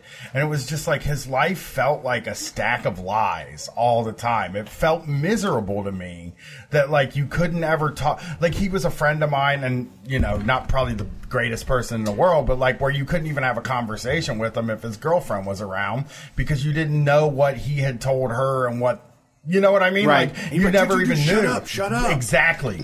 He would do that all the time. And it was just like, we're trying to get you to lie for him, be an alibi and shit. Yeah. And I don't want to be an alibi. I don't want to lie for people. I don't want to help people deceive people. You know, that's not something I want to do. And, like, yeah, when that's why, you know, we don't do really anything on the road. We do the show and most of the audience, well, a lot of the audience is dudes and we talk to everybody and then we leave. But people are very nice. And I also think it's disgusting to, like, a lot of those guys do this thing where every woman to them is a potential mate. It's like a weird thing. I've, like, talked to a lot of guys like that. I've told the story on the show about the guy I was trying to talk to about MMA, and he just kept asking me if I would have sex with the women fighters. And, I immediately made me, like, not respect him anymore. Like, I just didn't like him anymore. And I don't want every woman in my life to be, like an object or a thing for me. I want valuable relationships with everybody. And I think that's why women, like a lot of women, don't mind being around me, and why I'm probably not like an incel type of guy. That's why they don't come around. I mean, even that term, the friend zone, is like a really disgusting thing to me, where it's like, yeah, it's just impossible for you to be friends with some. Like, being a friend with a woman is the worst possible thing that can happen to you, you know? Yeah, especially if you're not trying to meet women. They usually know more. Yeah. Yeah. But yeah, and the thing is, I tell people all the time, if you want a giant proof of how, like, speaking for my own sake, if you want giant proof of how, like, fucked up things can get with, like, the ideas of masculinity, I tell you, if you want a single proof, a single person proof how bad things can get, I have two words for you. Eric Prince. He's from Michigan. Yeah, Eric Prince. The Blackwater guy is Eric Prince. Yeah. Yes, he's from our state. And you know who his sister is? No. Betsy DeVos. Yeah. Of the Department of Education. Betsy fucking DeVos. Yes, I've said this before. Do you realize that on Thanksgiving, with those who get there, the room's temperature has to fucking drop. Oh yeah. Just with the puree, like it's like I don't like. Oh come on, Eric Prince is that bad? Really? Eric Prince comes off like an anime villain when you just look at the motherfucker. He just looks like he has like a plan to like just be to the deaths of millions of people. Also, one last point about Eric Prince. He was defended in his, like, you know, war crimes case by fucking Ken Starr. Okay, yeah. Ken Starr of The Star Monica Report? Lewinsky, the Star Report, right? Yep. I got it. Yeah, I knew everybody you named. He's defended by fucking Ken Starr, who, I don't know if you know this, but Ken Starr also defended fucking, shit, what's his name? Something Epstein. You know what I'm talking about. I don't know. The fucking Theo Epstein pedophile financer. Alleged. If we're talking about Epstein, let's use alleged careful language. financer. Well, hey, buddy, we got to get the rest of these calls. Thank you for calling in. Okay. Okay. I want to leave you guys with one story about bad customers. Okay. Yes. What we're here for. Basically, when I was working at CVS, I was doing stock. You have to understand the cutoff time for alcohol sales is around 2 a.m. Make the long story short, because the lines were long and because motherfuckers wanted to be assholes, I got basically a flying kick to the face by a bunch of people trying to, like, snatch and run a bunch of beer. Oh, shit. They tried to knock you out? No, they knocked me out. I went into the fucking shelf, like, soda, and they all just ran out to the fucking store with, like, a bunch of beer. Oh, okay. Those are bad customers. Yeah, those that's are the the worst worst kind of customers. customers. Yeah. I used to do. My manager came around the corner. My manager came around the corner, seeing me laid out. He's like, "You alive?" And I'm like, "I wish I wasn't right now." Yeah. Let me go home. He's like, all right. Because he's cool. He just let me go home. I was like, fuck. That's nice. Yeah, I that was is a laying there homie for crying. sure. Yeah, well, thanks for calling in, HG. We appreciate it. I hope you have a good night, and we'll talk to you next week, maybe.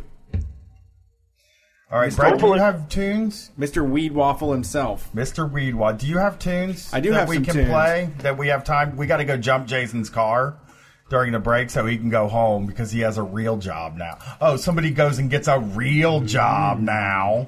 But I think we can figure all that out, right? Josh, you can help us with that, right? With picking a song or well, jumping the car? No, he's got to jump the car. Brett's got music. We just need a few extra minutes for this. And I love all you listeners. You know what? The Tri-State Street Fighters group had a meetup last night and took a picture, and it just warms my heart that these people are out meeting each other because of this stupid show. And it just makes me so happy. It feels good. I got to meet a lot of listeners last week, too, that for some reason don't usually come to our Ohio shows, but they're big fans, but for some reason showed up to this show where we were with Chapo. I'm just saying, like, You know, our other Ohio shows are good too, like the one on November 24th at Now That's Class in Cleveland. You know, you could always drive from Columbus up to Cleveland and see me and Brett do Make Black Friday Red at Now That's Class on November 24th. And there's even going to be some music afterward with the Basement Boys. They're going to do some punk music afterwards. And we're going to hang around. So, you know, those Ohio people, that big giant group of people that showed up for that one, maybe might want to just see me and Brett do some stand-up, do some jokes. Yeah, I suggest it. So we asked for it. If you got tunes that you can send to us and you make your own music, we can't stream anything because Facebook and Twitch will take down our videos. So we have the Window Smashing Job Creators. It's the name of this band. They're from Olympia, Washington. It is ska folk punk. So it's actually, you're gonna love it. Here, let me just get it going. I hope it's coming through. Olympia, home of Bikini Kill, Beat Happening, Nirvana, KAOS. Wow, that's an impressive list.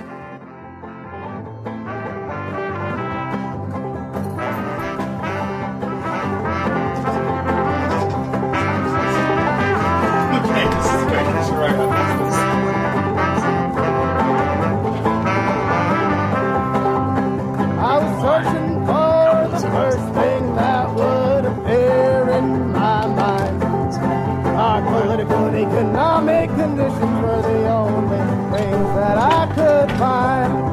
If we had the means of production, then I know what we would do. Let's paint the blue world black and red until that which should be becomes true. The police chief is in a limousine, running away from the guillotine. We're singing token blues in the guillotine. We're singing, we want it all. The police chief is in a limousine, running away from the guillotine. We will communalize the land and all the industries when the summer turns to fall.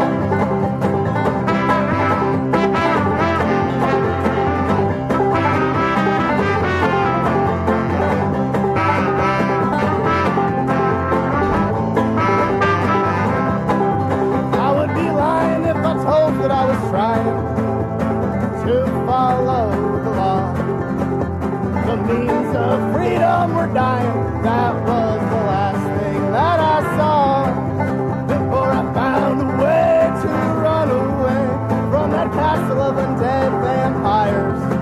There's not much water in this entire galaxy to quell our revolutionary fires. The police chief is in a limousine, running away from the guillotine. We're singing utopian blues in the guillotine. We're singing, we want it all. The police chief is in a limousine, running away from the guillotine. We will communalize the land and all the industries when the summer turns to fall.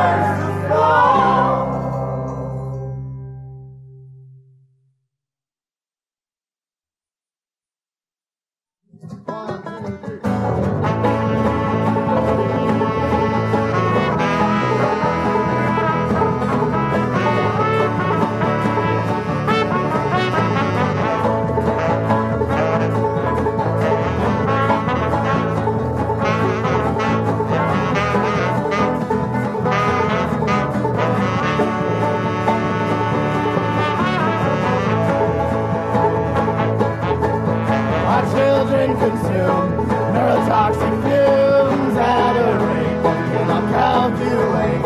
Our children are told to pledge allegiance to the market and the state. Let's revolt against that corporate thunderbolt. Let's expropriate the resources that the robber barons know. The anarchists, they have receded, the empire has grown, and history is a mystery, the future is unknown. The economic race is rigged, but people are still gambling, people still vote on rulers, politicians are still gambling. The hypothetical jobs, I swear, they'll one day be created, proper reviewed in sitting countries are conveniently invaded. The American dream's non-existent, the American dream's for sale, the American dream's hallucinogen, the American dream is stale, the American dream is a phony friend, the American dream's your enemy, the American dream created is easy to sell you a violent remedy.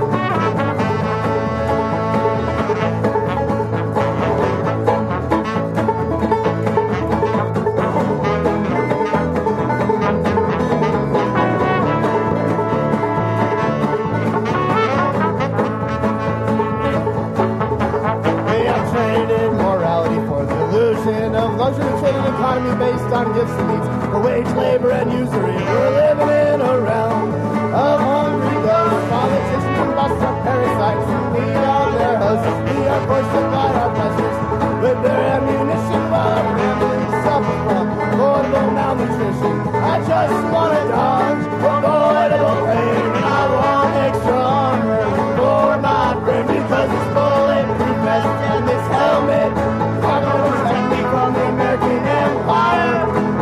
The market gave you a wallet just to steal it from your pocket. Tomorrow we will try to repair yesterday's flat tire because the American dream's non-existent. The American dream's for sale. The American dream's hallucinogen. The American dream is stale. The American dream is a phony friend. The American dream's our enemy. The American dream created is easy to sell you a violent remedy.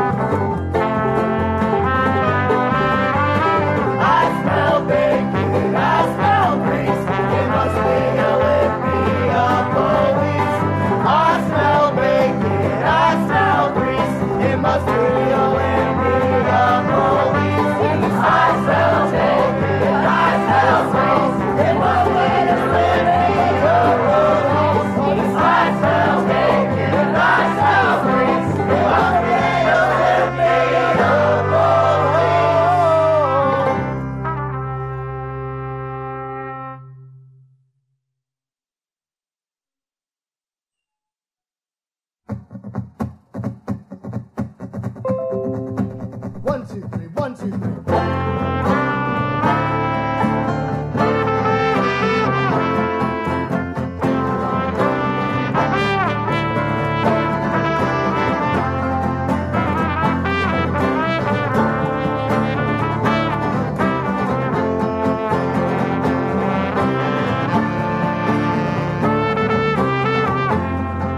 Those weeds that you want to destroy, they have committed no crimes.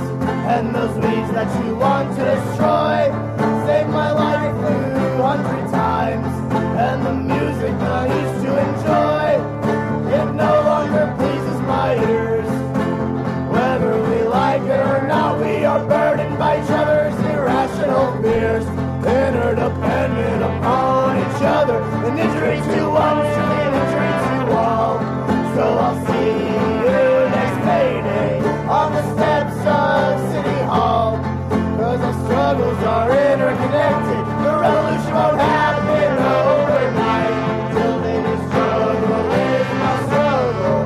Your fight is my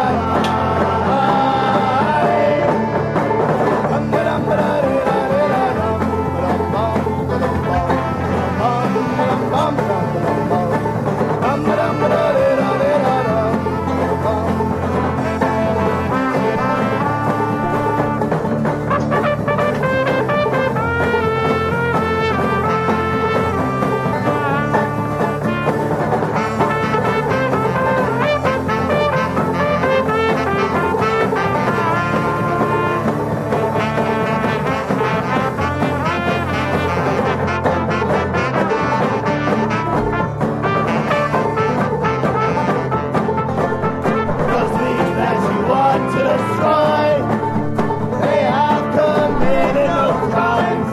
And those weeds that you want to destroy saved my life 100 times. And the music that I used to enjoy, it no longer pleases my ears. Whether we like it or not, we are burdened by each other's irrational fears. Interdependent upon each other, an injury to one is still an injury to all. I'll see you next payday on the steps of City Hall. 'Cause our struggles are interconnected. The revolution won't happen overnight. Till then you struggle with my struggle. Your fight is my fight. All right, that was the Window Smashing Job Creators. You can find them, the Window Smashing Job Creators.bandcamp.com. They're out there in Olympia, Washington. So if you're in the area, look them up. Go see them live. I hope you like that. Thanks for sending that in. If you want to send in your music or your band, it's streetfightradio@gmail.com. That is the email to send it to. We are coming to you live from the Free Press Studios here in Columbus, Ohio. We are a part of the Pacifica Radio Network. You can listen to us here on 92.7 or 98.3 here inside 270 in Columbus, Ohio. Right now, Brian is outside. We're jumping a car. That's the kind of radio show we do here. Our producer, Jason, his battery terminal melted, and he needs a jump. So that's where Brian's at right now. I do have another good story someone sent from Instagram. This one is, Brian's going to want to hear this one, but he's not here. So about 5 years ago, I worked for a Safeway grocery store in California. I was working the checkout line for the night shift. It was about a half hour till midnight, which is when we close. Myself and a bagger were the only two people up front, and we had a small line of people. I rang out this older couple who had packed up a small basket worth of things, including like 3 cans of beans that were on sale. I give them their total, but the lady says, "That doesn't seem right. I think those beans were cheaper." I scanned them again, and it turns out the sale tag on them was slightly cheaper, like 25 cents, than what it had scanned for. So I fix it and give her the total. She says, "That's not right." I try to explain her I had already fixed it. The price was the sale price that was on the beans. At this point, 3 other people in line are starting to get a little antsy. She starts getting angry and telling me I need to fix it and the price isn't right. So her husband hasn't said a word this entire time, and his facial expression is kind of telling me this has actually happened many times before. I call my supervisor and ask him to come over. Since it's close to closing, he's up in the office counting money, trying to close things up for the night, and the night crew is walking around and restocking. Supervisor takes about 5 minutes to get down to the line. My supervisor goes through the exact same process of scanning the cans, looking at the sales tag, and then he calmly explains to her that I rang her up properly and this is the right price. Her face turns beet red and she screams, "It's not the right price!" And when he calmly explains the entire thing to her over again, she screams, "I'm going to call the Office of Weights and Measures on you guys." So one of the guys in line gets pissed and yells back at her, "Call the Office of Weights and Measures on me. I don't care. Let's just go." So then they start getting into a yelling match. My supervisor then goes over to another checkout line to help people who have been waiting. Goes to another checkout line to help the people who have been waiting now for about 15 minutes while this fight is going down. Supervisor tells her she can either pay the price that she wants or get a refund, or pay the price that's there or get a refund. She refunds them he ends up refunding her for the beans, and they leave about 5 minutes before we close at midnight. So all of this because 75 cents. She could have paid the price, but instead she caused 25 minutes of headache for 75 cents. Unreal. Well, hey, I mean, that's pretty standard, though. And most of the grocery store now, though, I feel like they can adjust the price. Like, when I worked at Meijer, if anybody complained about the price enough, they were like, just adjust. If it's under $5 or, like, under, like, 50% of the item, you could adjust any price you wanted. Yeah, I think maybe with a certain, like a manager code or something, you can just manually punch in a number. Right. But that sucks. I don't know. That sucks. That's fucking people, though. I was thinking about something the other day, and I was thinking about, it's a pretty common sentiment that people talk about, how, everyone should work a service job just so they know what it's like, or everybody, you know what I mean? Like people that don't work in a fast food restaurant, or, people that have never had like a customer service. Am I on the mic? Yeah, you are. Oh, okay. You're fine. Just double check. I had to change some cables over. Yeah, we called it the customer service draft. And I was thinking about, I don't know what's worse, those people or the people that do have a history in customer service and then grow up and have a different job and are still shitty about it because they say like, oh no, like this is different. This is totally different. Or when I worked here, I had to blah, blah, blah, blah. Yeah, well, that's what it is. It's usually I did it. Like, that's a lot of the miserable conservative people I hang out with. Like, their life really sucked growing up, so they don't want anybody to have any better. You're not allowed to complain. You're just like, well, that's just working at the grocery store. We fucking hate you, and we're going to treat you like shit and scream at you. And they feel like it's doing time. It's like, doing time, I guess, or earning your place. Got to start somewhere, right? Well, let's see who's on the line here. I don't know. Brian said the car died again, so I don't know when he's going to be back. But we are still taking calls. Thank you for calling Street Fight Radio. Who are we talking to? I'm guessing I'm the one because I just heard the beep. This is Mr. Maxwell from Tallahassee, Florida. How are things in Tallahassee? Well, we finally got power back to most of the city after Hurricane Michael. Good to hear. Yeah, just give you guys a call. My plan for my first call to you guys, because I've listened to you for a long time, was to tell you stories about when I was a mailman for 6 months. Or my first experience with cannabis in college on a road trip. It was edibles. It was fun. Nice. But I'm going to talk to you guys about what we've seen so far in the Panhandle post Hurricane Michael. Okay, yeah, I'm definitely interested. This is like our juicy street fight news. This is what I like, on-the-ground reporting. Oh, yes, and I've got info that a lot of the news networks just kind of aren't talking about right now. For instance, we did some drops after we cleared out the city enough to be able to go to the outlying rural areas. We did drops in Quincy, Florida, Blountstown, it's not spelled the way you think it is, and Alpha, Florida. Quincy is the closest to us. It's the furthest east. What? Much like Tallahassee. I'm sorry, say what? What do you mean by did drops? Yeah. Well, what I mean by what? Did drop? You said you did drops in these places? Yeah, we're taking supplies to them. Oh, okay. Yeah, I didn't understand that. Sorry. Yeah, sorry about that. Quincy, Florida, which is the furthest east, they got hit with stronger winds in Tallahassee. Before I launch into this, actually, real quick, I kind of want to explain what happens when you're going to get hit by a hurricane. Yeah. Because the director of FEMA last week, after the hurricane hit, started in on, oh, you think people would learn? They just get out of the way. That's not how it works. Usually with a hurricane, you have about a 1 week warning that, oh yeah, a hurricane might hit you. You then have to look at your bank account and figure out, okay, I'm going to lose all of the food in my fridge. Can I afford to replace it? My car's kind of crap. I might need to rent one to get out of town, and can I rent one before everyone else in the crap car gets it? And will my boss let me off of work?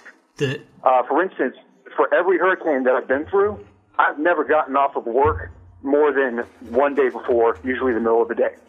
The New York Times had something today about, getting different people's stories, and a lot of it was, or I don't know, some of it was centered on people that couldn't necessarily leave or had to come back early. And one woman just straight up said, my boss told me I couldn't leave. I wouldn't get paid. I would be fired, etc. So they just had to weather this fucking hurricane. And it's awful. Oh, yeah, that's super common. Yeah. When I worked at Guitar Center, my boss at the time had to ride out Katrina in New Orleans because Guitar Center wouldn't let them leave and had them batten up the store. Absurd. Katrina goes through, decimates the store, kills all their inventory. It was for nothing. Yeah, he ended up losing just about everything he had in that storm. And they were putting their lives on the line for it. Yeah, exactly. Yeah. Yeah, it's absurd. Yeah, it is weird the way that people think it's like just a bunch of hillbillies that are just too stupid to leave when a storm is coming, When it's like people don't have the means to leave. If you could leave, you would leave. And that shit has to be insured anyway. I can't imagine Guitar Center's guitars aren't insured. So you're making someone... they made a killing on insurance. Yeah, so it's so awful that they have to make those people stay. And there's no protections. I mean, and this is happening a lot, too. I mean, Florida gets hit with these things every year, right? I mean, every couple years? There was a span there for about 10 years when we didn't get hit with any storms. But then all of a sudden, we started getting hit with major storms, usually in the neighborhood of like Cat 3, Cat 4, Cat 5, year after year after year for the past few years. And the problem was because we had a decade of no storms, all the trees that would have come down during earlier storms never came down. So when Tallahassee got hit by Hurricane Hermine a couple of years ago, we went for a full week without power because all of a sudden all those trees that would have been cleared out all came down at once. Wow. That's fucking sucks. So, with these drops, are you taking them to people's houses, or do you have like a central location where they're coming to you? We usually go to, there are designated areas you can go to drop off supplies and whatnot. But what ended up happening was because with this hurricane, usually you have a week warning. We only had 72 hours. 1 week ago, we heard, oh yeah, there's a hurricane that's going to hit us. 3 days later, it hits us.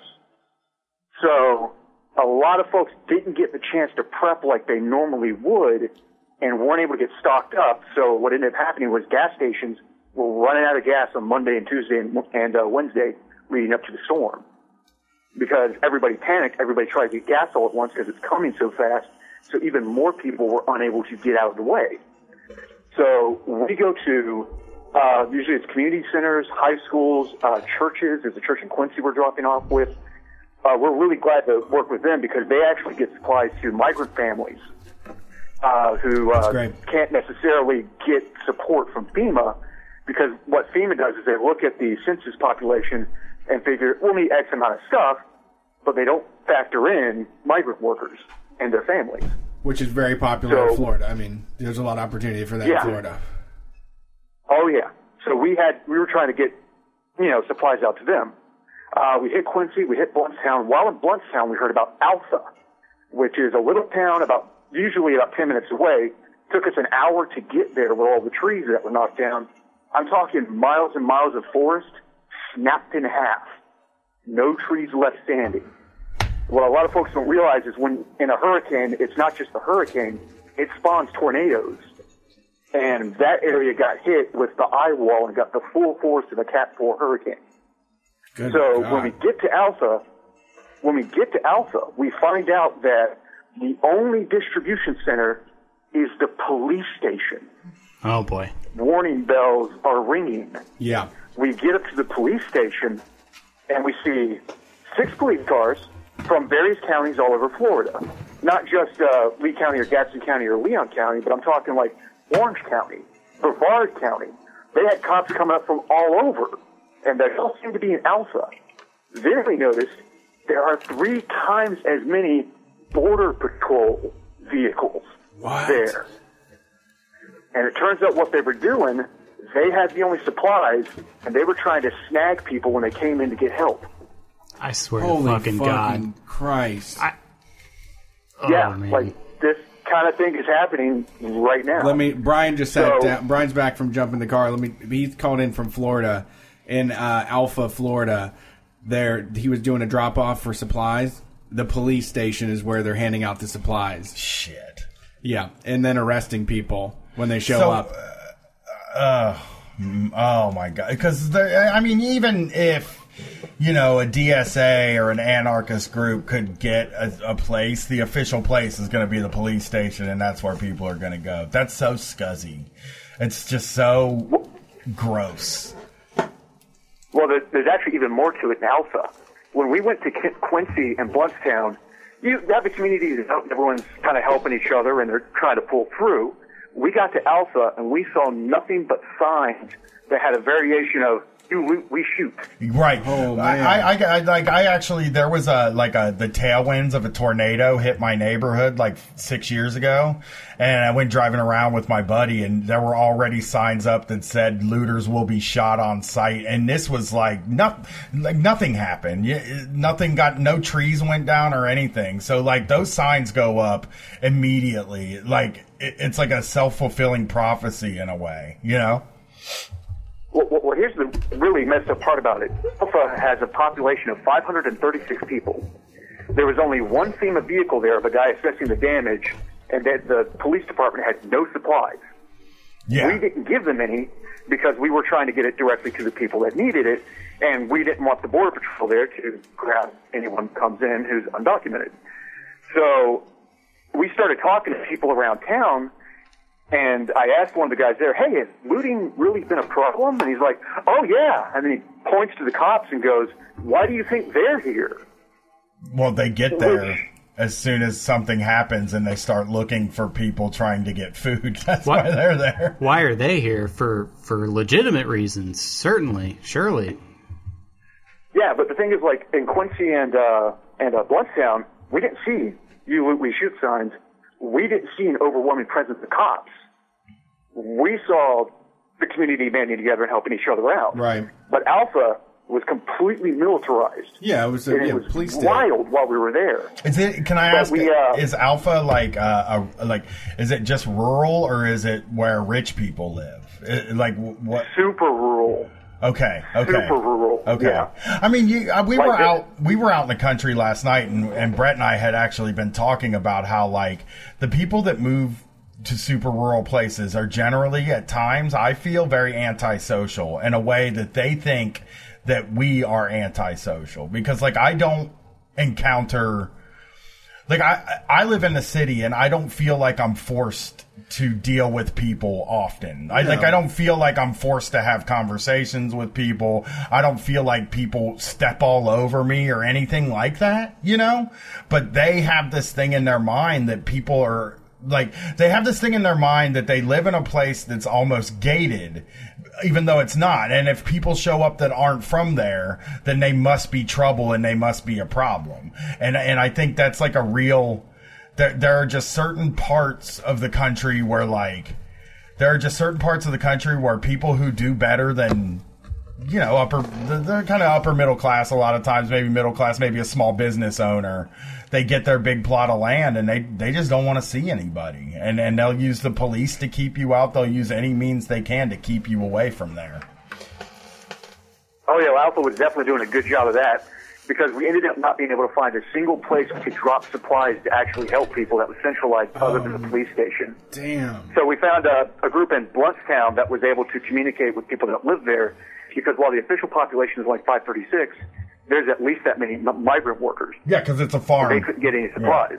Because it's where people do farming. There are going to be people there. So Border Patrol just took it as a good opportunity to sweep up a bunch of people, which has been something they've been doing, since Trump's in office. That's sort of why we're all sitting around trying to I have this renewed kind of interest in the Democratic Party this time, because I know that we're probably going to have to vote for whatever they do, whatever their person is. To get rid of Trump at least. And not that I think that they would even fix the problem if they got in office. Not that I don't think that they would be just as aggressive. But it just feels like we got to do something about it, Oh, no, definitely. We're kind of hopeful for our governor's race here. Andrew Gillum, who's currently the mayor of Tallahassee, is looking like he's got a good chance for being governor. Yeah, I've actually seen stuff about him. That is a really encouraging thing. That's another one of those things you look at where a person who has maybe further left politics than the average Democrat might be able to pull into a seat of power and hopefully do something, But that is a shame that they put it at the police station. And the police station are definitely arresting people. They're just kind of, do you have a warrant if they ask for water and then they sweep them up into the jail? Is that what's happening? As far as I can tell, it was mostly just Border Patrol trying to sweep up people. Okay. The police were more just there lounging around, blocking off roads that weren't blocked except for all the cop cars, and basically just preventing free movement within the town. Okay. Well, you're doing a good thing. It's good that you're out there still just trying to help people and doing mutual aid, and it's just do what you can within this fucked up system, Yeah, which, speaking of, there's two more things I want to bring up real quick that I know the news isn't talking about. You know how Mexico Beach is leveled, completely destroyed? No, I'm just hearing that. They actually... they're having everybody move out of the town entirely. Everyone that lives there, they're telling them, it's done, it's gone, we're sorry, you got to go live somewhere else. They weren't even able to bring in the cadaver dogs until today to hunt for bodies. Wow. So that 18-person body count you keep hearing is probably going to go up by quite a bit in the next few days. Sure. Yeah. Just north of Panama City is Lynn Haven, Florida. There is an apartment complex owned by Pinnacle Property Management that after the hurricane hit, told the 200 or 300 people that live there, we're going to just close and tear the building down. You guys all need to leave, and you have to have all of your stuff out within the next 3 days or it's going in the dumpster. Yeah, holy shit. They did that a lot in New Orleans, too. That was one of the things. A lot of times the way that they gentrify cities sometimes is when a hurricane hits, they knock down the number of apartments that are in that area, so that the real estate costs more for people to move back into the area. That happened in New Orleans after Katrina. That I was seeing stuff where apartment buildings that held thousands of people were knocked down, and then when they reopened them, they were mixed use buildings that had about 250 apartments in them, which obviously the rent goes up for a mixed use building. And we've done all the complaining we can about mixed use buildings. I don't think they're going anywhere. But that is a tactic that the disaster capitalists is what I've heard them called. That's what they use. Yeah, man. I'm looking at the footage of Mexico Beach right now. This is unreal. It's just flattened houses for miles. Oh yeah, and but something I wanted to point out to everybody is we all talked about climate change and stuff. Something we're going to have to start dealing with is more climate refugees. Because a lot of these folks in Panama City, I've got a comrade who's got some friends there, their house was wiped out. They go back to work at the bar they worked at. Bar owner said, nope, we're done. We're closed. Bye. Yeah. No job. So they ended up moving up to Birmingham to live with some friends for a bit while they hunt for work. Yeah. Yeah, I mean, there was a lot of that. The rest of the country's got to see a lot more of us coming further north as these storms become a lot more common year after year. Yeah. Yeah, for sure. I mean, when I was in Dallas, there was a lot of New Orleans people there. There were a lot here in Columbus. That's true. I worked with a couple. It's funny. Brett was so mad yesterday about hanging out with he said there was Republicans where we were going, and then like one of the things you said to me was like, this fucking climate change stuff, they don't even care about it. And it's like, you're right, man. I'm with you. You know, these disastrous climate change things. And then like on Thanksgiving, you're going to go have to sit with somebody who's definitely going to say like, I don't really believe in climate change. I don't think that's real. That's fake science. Well, it's just frustrating that you do have like cordial, very nice people that don't share ugly memes all day, but then like still vote for the people that sell us up the river, you know, when it comes to like the environment and stuff like that. Well, that's actually about to change, I think, within the Republican Party. Marco Rubio, the wonderful senator from my state, who I called every week for a year and a half, and you see how well that worked. He just said on a news interview that, no, the question isn't whether or not it's climate change caused by people. The question really is, can we really have any policies that will affect it? Yeah. Oh, wow. Yeah, I mean, I think that's also quietly positioning themselves. I think that's also a Democrat thing, though. Like, what could we even do to affect it? Maybe we'll ban plastic bags at grocery stores, and you're like, it's going to take...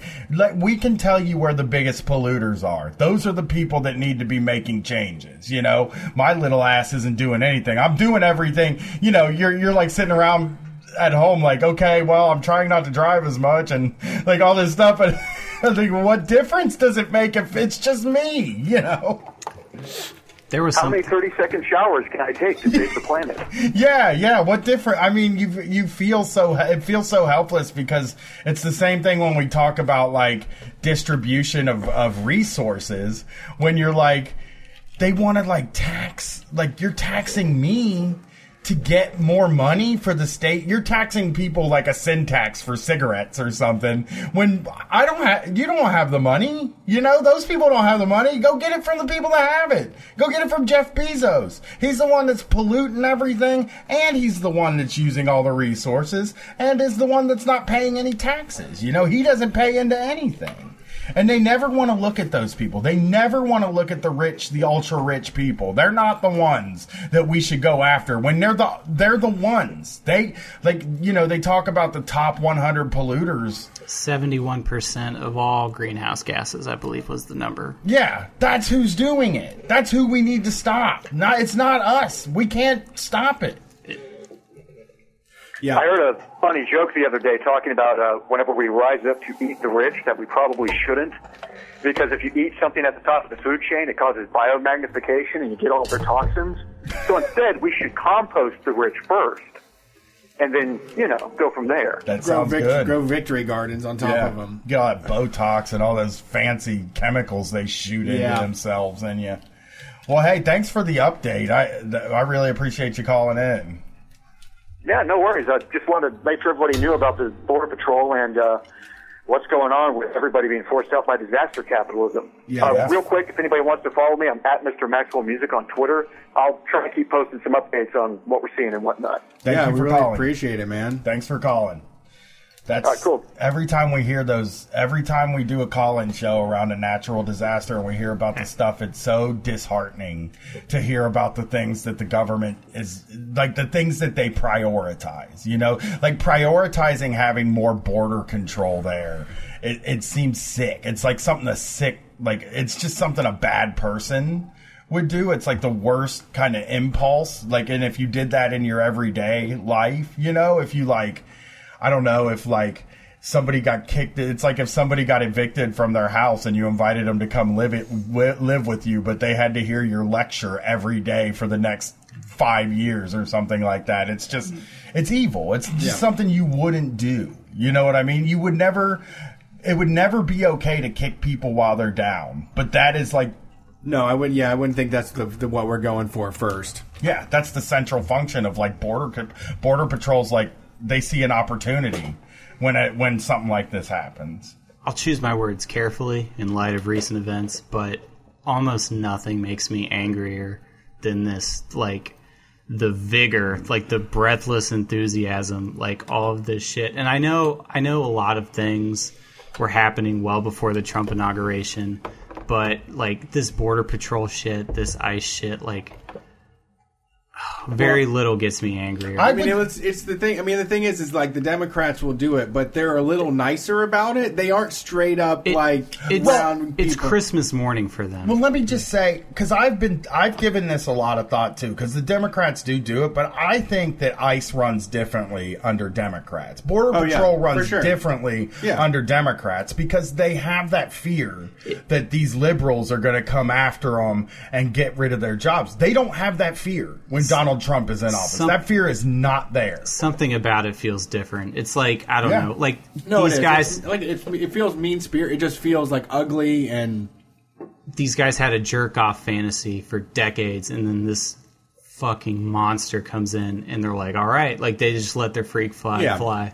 Yeah, they let this is what they've been dreaming of. This is like their like after the bar closes conversations like, man, if we could just take a posse down there and round people up, you know? That's what it just sounds like, that kind of blind, stupid hatred. And for me, it's not, again, it's not a policy thing, because I don't think Trump introduced, I don't know, I'm dumb, you know, but I don't know how many new policies. I guess he instituted the zero tolerance policy at the border, of course, but I really think that, like, a lot of those ICE raids and stuff very early on were just like, we know Trump isn't good. Trump is encouraging this. He would never, he's not going to bust us for this. There's not going to be blowback with the people that count on this, so that we can get away with it. That's why I said, like, I almost feel like I feel like interest in the Democratic primary this time, and I know I shouldn't because I did last time too. And you're just like, they're just going to let you down, but it feels so important. It feels you don't like have to be interested. You just got to show up one day.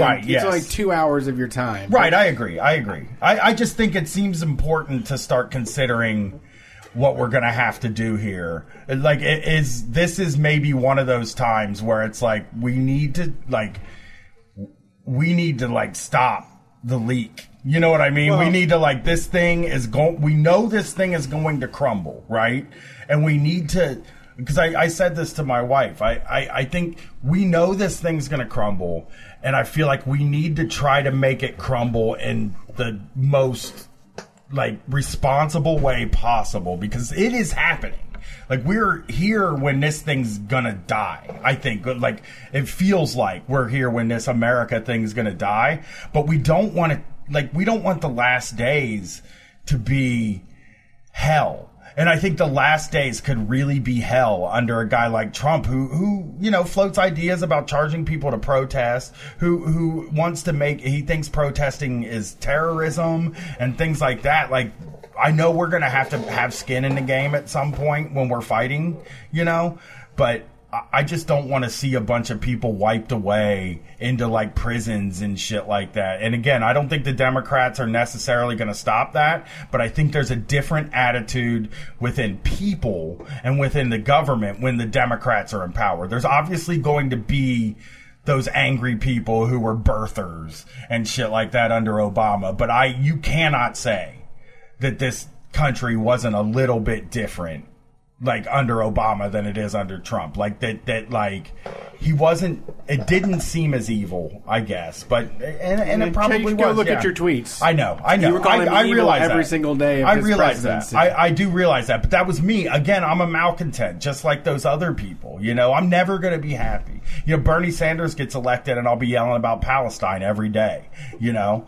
And like, or cocaine being illegal and stuff like that. Like, I'm always going to be pissed. Yeah, no, I mean, I agree. I think that, I mean, what really is frustrating to me is that I would love to see a solid defeat of all of that ideology, so that way we could just go head to head with neoliberalism and just deal with liberals and have them be the right wing. Like, I would rather them, I don't mind them as the right wing, to be honest. Like, that's fine to have their crazy, convoluted, pro-business, whatever it is, old school, status quo way of thinking. That's way easier to come up against than the wild, like I said, just absolute meanness and stupidity, blind ignorance, all of that, you know? Right. And like, when the Democrats are the right wing, it's like, we're the mean ones. Sure. You know what I mean? Like, we get to be the mean ones. Right now, I just, over the past 3 years or so, I feel like I don't feel like I did during that time. Like, I did feel like I was the aggro one. I was the one saying, This needs to happen. This needs to change. But I really feel like the other guys are so mean. They're so awful people. dirty and dark. And I feel like we can guilt Democrats where we can't do that with them. Nothing we say will make them feel bad. No, you know, they own all the ugliness within themselves. They love it. They don't care, you know? Yeah, it's pretty bad. I mean, they're hanging out with the white supremacists and the fascism and all that shit. So let's take this next call here. We don't want to be here too damn late. Thanks for calling Street Fight. Who are we talking to? What's up? This is Jack in Tucson. What's up? How's it going tonight, Zach? Is it Zach or I'm Gak? good. I'm Gak? Jack. I thought they said Gak. Gak's a good name. Gak is cool. Gak's cool. That Some should people be call my it name, Coke Gak. Well, what's going on tonight, Zach? I have a shitty boss story, or a shitty customer story. Nice, Yay. nice. Everybody When I has was, one. when I was working at the coffee bar inside of Whole Foods. Ooh, that is, Whole Yeah. Foods is the capital of May I See Your Manager. It's maybe yeah. the most May I See Your Manager store, right? That's a lot of people that have read a lot of books that said they can get whatever they want from people if they just implement 5 easy tricks. Okay. Those are black belt They give the negotiators. managers the run for the money. There's like this mean older lady who would just come in and demand steamed heavy cream on the side and not want to pay for it. Whoa, Oh, that's not. You weird. can never get something on the side without paying for it. There- I think an extra thing. There used to be the Waffle House we used to go to that said it used to say you cannot sub a waffle for toast. They have to just do had to that. put dude. it up there. They have to do that, dude, because people do expect that stuff. Oh, I know. Remember that guy we saw that one night that found out pancakes were like, you could get a pancake as a side, and he just ordered 47 pancakes. Like, he kept making the waitress go back and get him more pancakes. Right. I mean, people just... Right, but that's not that. That's Yeah, not like true. being like, Yeah. hey, could you just fill up my drink cup with spaghetti and meatballs? So did they charge you? I mean, trying to rip us off, that's whatever. Yeah, But that's she was fine. just mean about it. And it got to the point where people would see her walk in the door and try and take their break Oh, fuck. and leave me. So you'd explain it to her every time that that's not a side item? Yeah, she would want to like pour it herself and like in front of you in case you didn't give her enough. Several times she just asked for slightly warmer. Yeah, she wanted like 100 really hot too. And Like, why? What is to pour in your milk? To pour your coffee into? Or? Yeah, it was. Yeah, to pour into her coffee, and was real mean about it. And then one day, I come in, and my manager tells me that they got in a screaming fight, and she didn't show up after that. Oh, perfect. So she got taken care of. Yeah. See, this is what we need is, like I was saying, some sort of customer court where we need to be able to have like a public place where you can say, this fucking person makes working here miserable. Yeah. We can't let them be coming in here anymore. That's the thing. Like, I like the idea of a customer court where they can be just kicked out of a business. Like, sorry, you can't come to the Whole Foods no more. And the only reason like she got dinged for it was because she was mean to the manager, you know? Right, yeah. Because I'm sure she's allowed to be mean to me all she wants. Of course. Yeah. That's your job. That's how it works. And the managers have all the confidence in the world to go at the customer because they know they're not going to be the one that gets in trouble. They know that shit's not going to roll downhill. And they always want you to please the customer. But when the manager gets involved, it's like, no. I mean, the thing about managers that always cracks me up is when somebody asks to see the manager and you go to get the manager and they're like, no, you need to handle this. Oh, yeah. I've had that a lot. It's the worst experience. It's the worst You feeling. just gotta have the same conversation with the manager listening, and then they go away. Yeah, I always had it like when I worked in call centers, they'd be like, "Can I speak to your supervisor?" And I'd be like, "Yeah, let me see if I can get my supervisor on the phone." I would get up and ask the supervisor to get on the phone, and they'd be like, "You need to like take care of this. This is not a supervisor job. And I'm like, it is if they ask, man. They leave you hanging? Yeah, they would make me go back to the phone and tell them no. And was just like, no. Okay. In those situations, we would just trade headsets and pretend to be the manager. That would have been a smart thing to do. I never did that. I always just would get so locked in these. Put a funny voice on. Yeah. Do some different accent. I mean, I got locked in a lot of really bad interactions with customers in the call center. I think that was the place where I had the worst interactions, because it just felt like I can't do anything about this. I can't hang up on you, and you can just say whatever you want. And like, as long as you don't cuss, I can't do anything about it.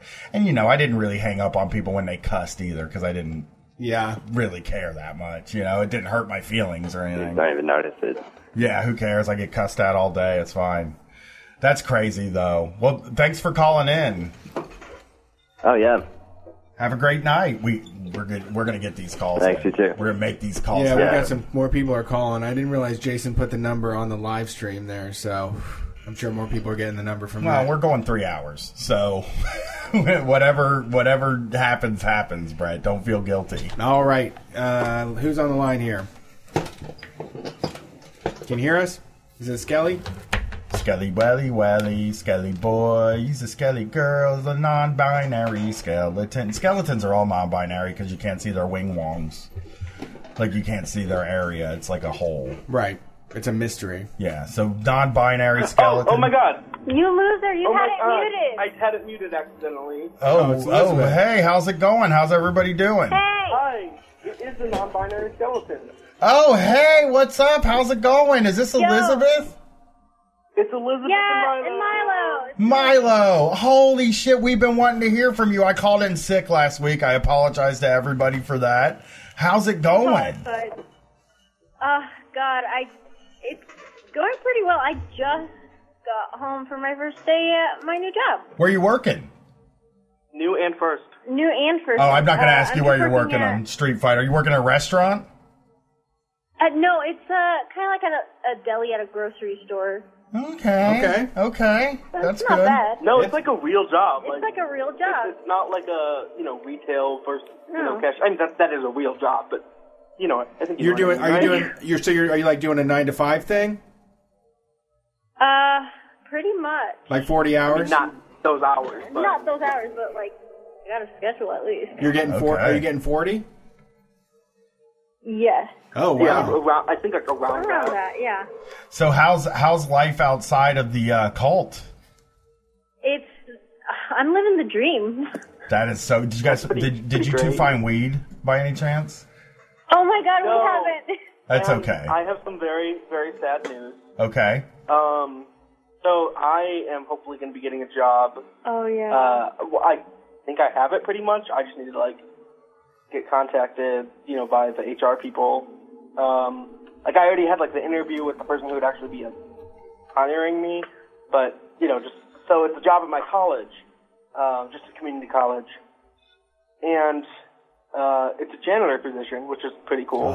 I think I'd be a lot like Goodwill Hunting, except just dumb as shit. Nice, Elizabeth. I wanted that job. I am not lying, and I'm not being patronizing or anything. Janitor always seemed like I can do this. This is something I can handle. They get paid. Oh, absolutely. Okay, Yeah, cleaning shit up is easy. Yeah.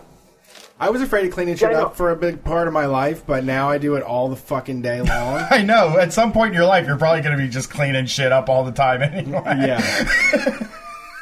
Well, I mean, it sounds like a job that I could actually hold for a long time and feel cool about it.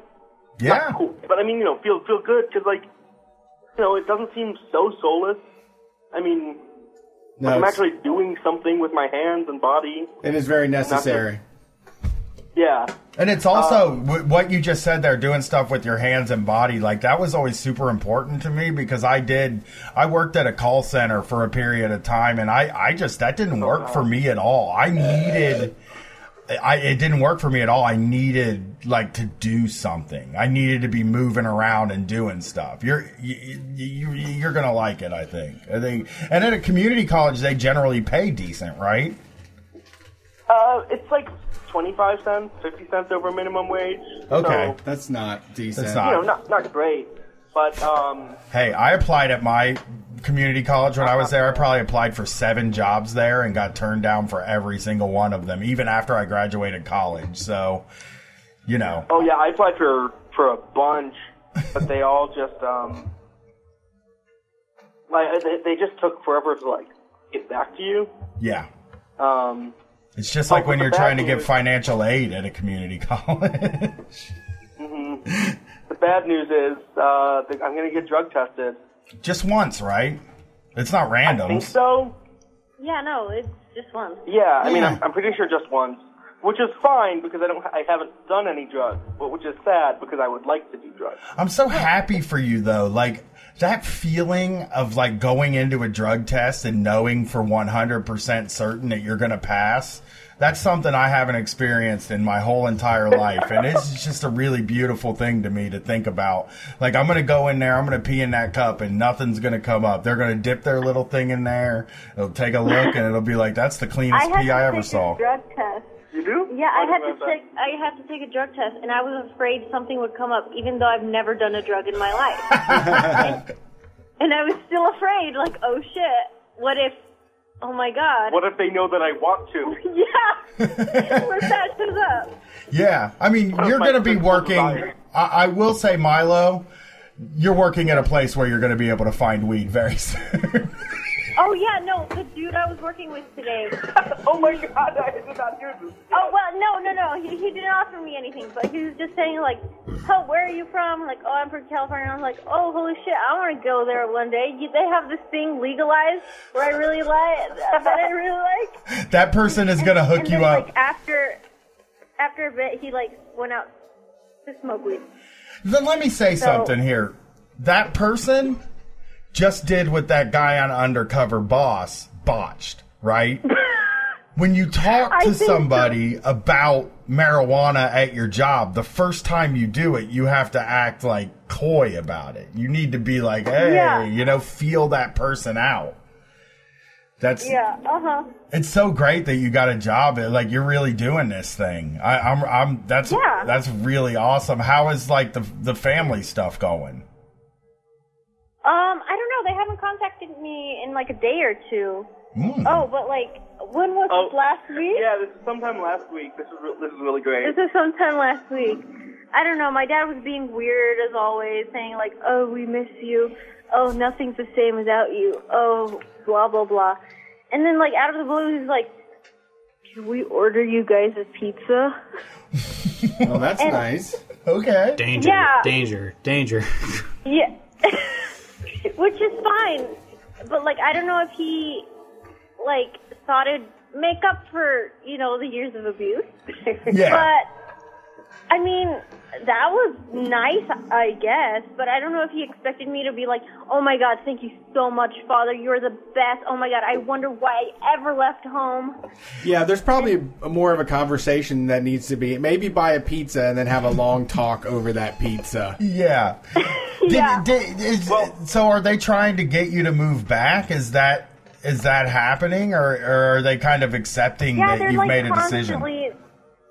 No, they realize that I made the decision, but like they're constantly saying like, "Oh, there are some stuff going on in the cult, and like it might be the end of days. You should return soon." Ooh. Yeah, That's a good threat. I mean, that's a decent threat, though, to be like, you're... Yeah, considering that they traumatized me with that, threat of Armageddon, it does kind of stir fear in me, but I'm like, I'd rather die. I want to promise you that Armageddon is not going to happen to you. I'm just going to say that to you right now. It's not happening. Yeah. Don't worry about Armageddon. That's not... Yeah, and they keep saying like there's some strange things happening, and they sent me an article of like, because one of the signs that Armageddon is coming soon is that I don't know, big government dudes are gonna shut all religion. No, we lost them. We lost them. Hello. Oh no! They turned Skelly at the end. They Skellied at the beginning and Skellied at the end. It happens, Shit, was it the man? Hello? Oh, you're here. You're there. We just lost you for a second, but you're back. No idea why. So That's so strange. they said that the government, they said the government's going to start outlawing religion. Yeah, exactly. And like the thing is, all religions are going to be outlawed, and only the Jehovah's Witnesses will continue on being the true religion, and then like they'll be persecuted because they continue their religion and not because they're bad. That's that is a real that's really like hating on all the other religions. It's like as soon as the government makes religion illegal, Christians are going to be like, I ain't Christian anymore. Whoa, hold on a second. But Jehovah's Witnesses will be the strong ones that are like, I will continue not having holidays. Yeah. So I've only done some precursor Googling, but that's not happening, right? I don't think the end of the doing that. I don't think Donald Trump's going to do that. Maybe in his second term, after he beats the Democrats, that might be something he'd look into. But he can't do that until after the election, at least.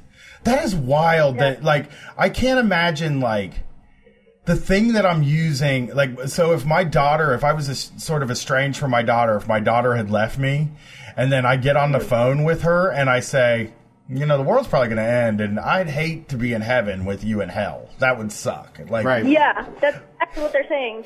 That sounds... But they believe in this. Was your dad... Can I ask you, was your dad, like, did he convert to Jehovah's Witness, or is it, like, kind of... No, all of my family were born in the religion. Okay, that's so strong. They probably are kind of freaking out, I guess, right? Like... Yeah. Like how many like 3 or 4 generations, right? Yeah. Wow, that is scary. That is, I mean, but it's not your responsibility. It's not your responsibility to make them feel better about their choices, and it's not your life. Your life is your life, and being out and about and like doing the things you want to do and living out loud is like. That's the best thing you can do for your mental health. I mean, that's what fixed me. You know, being able to be who I am all the time is what fixed me. And I imagine that, like, it just feels good even... I mean, we even talked about this with Elizabeth when she moved out, right? Like, you move out, you get to be who you are all the time. It changes your mental state completely. Like, it's crazy. Yeah, and you start to feel like you start to feel like so much more free, and it means that you achieve more. I don't feel like I have to put on like different personalities for people anymore. Like I can just be me. Like because all the time around my parents, I had to be a certain way. Around cult friends, I had to be another certain way. And now I'm just me, I guess. I don't know. Are there? Can I ask if are they? I guess so my wife was her parents were Mormon for a period of time. Mm-hmm. So now sometimes the Mormons will come hunting my wife down and like try to, they'll be like, you should try this Mormon thing again. It's really cool. You'd really love it. And she always like tells them to go away. Are they going to start sending Illinois Jehovah's Witnesses to like talk to you, do you think? I'm pretty sure they will eventually. Because my dad also sent me addresses of like local churches of the Jehovah's Witnesses. Like, go talk to them. They'll help you. They'll give you a place to stay, or I don't know. And you can't do it halfway, right? Is this something that you like? Because you said that you do have like some of the stuff still in your mind. This isn't a sort of religion that you can do halfway at all, like where you could go to the church and talk to them, but then still live the life that you're trying to live now. That's not a possibility. No. That's not a possibility. No. Yeah. Okay. I thought that when we were going to pick up the pizza, that there would be like some Jehovah's Witnesses out there. Yeah. Yeah. Does seem like a trap. Hi, Heidi. Here's your pizza. Yeah, I was trying to. That the world is going to end very soon. Well, I was just wondering if it was like a ruse to get your address too. Yeah, that's. Yeah, that's a what I possibility. They have it, right? Yeah, they were. I didn't want to like make them think I was leaving into somewhere unsafe and like I don't know. Just to put their minds at ease to leave me alone a bit more. Just so that there's no like police or anything like that. Right. Well, I'm really glad that you're doing well. You sound even happier than you did the last time, which to me is like... Oh, God, yeah. It sounds like things are really going great, and you got a job. How is working? Yeah. How was your first day at work at a job? My first day was great. It was like, pretty much what I expected. It's work, but like it feels a lot better now because I'm working. I decided to work. I'm doing this for myself. Hey, how excited are you? How excited are you, Brett, for the Milo calls yelling about their boss? Okay, I'm just a Street Fighter that calls in and yells about my boss. No, but I mean, I guess everyone was nice enough. Yeah. I'll call back in case I have any stories. Don't worry. That would be beautiful, and again, really keep us updated on this because I like I said, I think it's really brave. I said this last time. I think it's really brave what you did, and it stuck with me, and it stuck with a lot of the listeners, and it stuck with Brett since you called in. It's very inspiring to us, and I just you need to know that like a lot of people are 40 years old and afraid to do what you've done. You know what tell your parents like I'm done and like this you don't have power over me anymore. Like, people in their 30s are still afraid to do that. So what you've done is incredibly brave and it's really cool that you did it. Yeah, thank you. Yeah. All right, you two have we have another quick thing. So, oh, no. I've been contacted by a bunch of military recruiters, like 2 or 3 military recruiters recently over text. And can we do a quick dramatic reading of the transcript? Yes. Yeah, let's hear it. Absolutely. Oh, God. All right, I will be playing Staff Sergeant Stock, and you'll be playing me, Milo. Oh, God. Okay. Hello, this is Staff Sergeant Stock, U.S. Army recruiter. If you would like some information about the Army and Army Reserve, feel free to let me know. We have opportunities in the medical field, mechanical engineering, law enforcement, and many more. If you are not interested, then state that you are not interested. Okay, I apologize in advance. Hello, Mr. Sergeant, sir? I do have some questions for you. Okay. Well, I was just wondering why you're part of an organization that serves the interests of capitalists. Don't you think it's strange that the Army colonizes and puts in place puppet government in parts of the world that we can extract resources from? I'm sorry, I just don't understand why it's okay to murder children and innocents, or even people trying to gain autonomy from their regions, so our cars can be fueled cheap. Well, I think it's strange that you smell like a toddler using her crayon. As far as the children and innocents go, are you watching news from the Vietnam time frame? And then I sent in like a bunch of we murder children stuff still. Yeah. Yeah, that sucks. They're on text message now. They have to put up with some long messages. That's great that you're making them put up with it, though. I like that. Yeah. Yeah, and then, so... Oh, no. And it's like, oh, right, Vietnam era in quotation marks. But 1, fuck the troops. 2, fuck the United States. And 3, I will never join your terrorist organization. Never contact me again. Then leave the country if you feel that way. Oh, of course. And the next message, oops, contacted you again.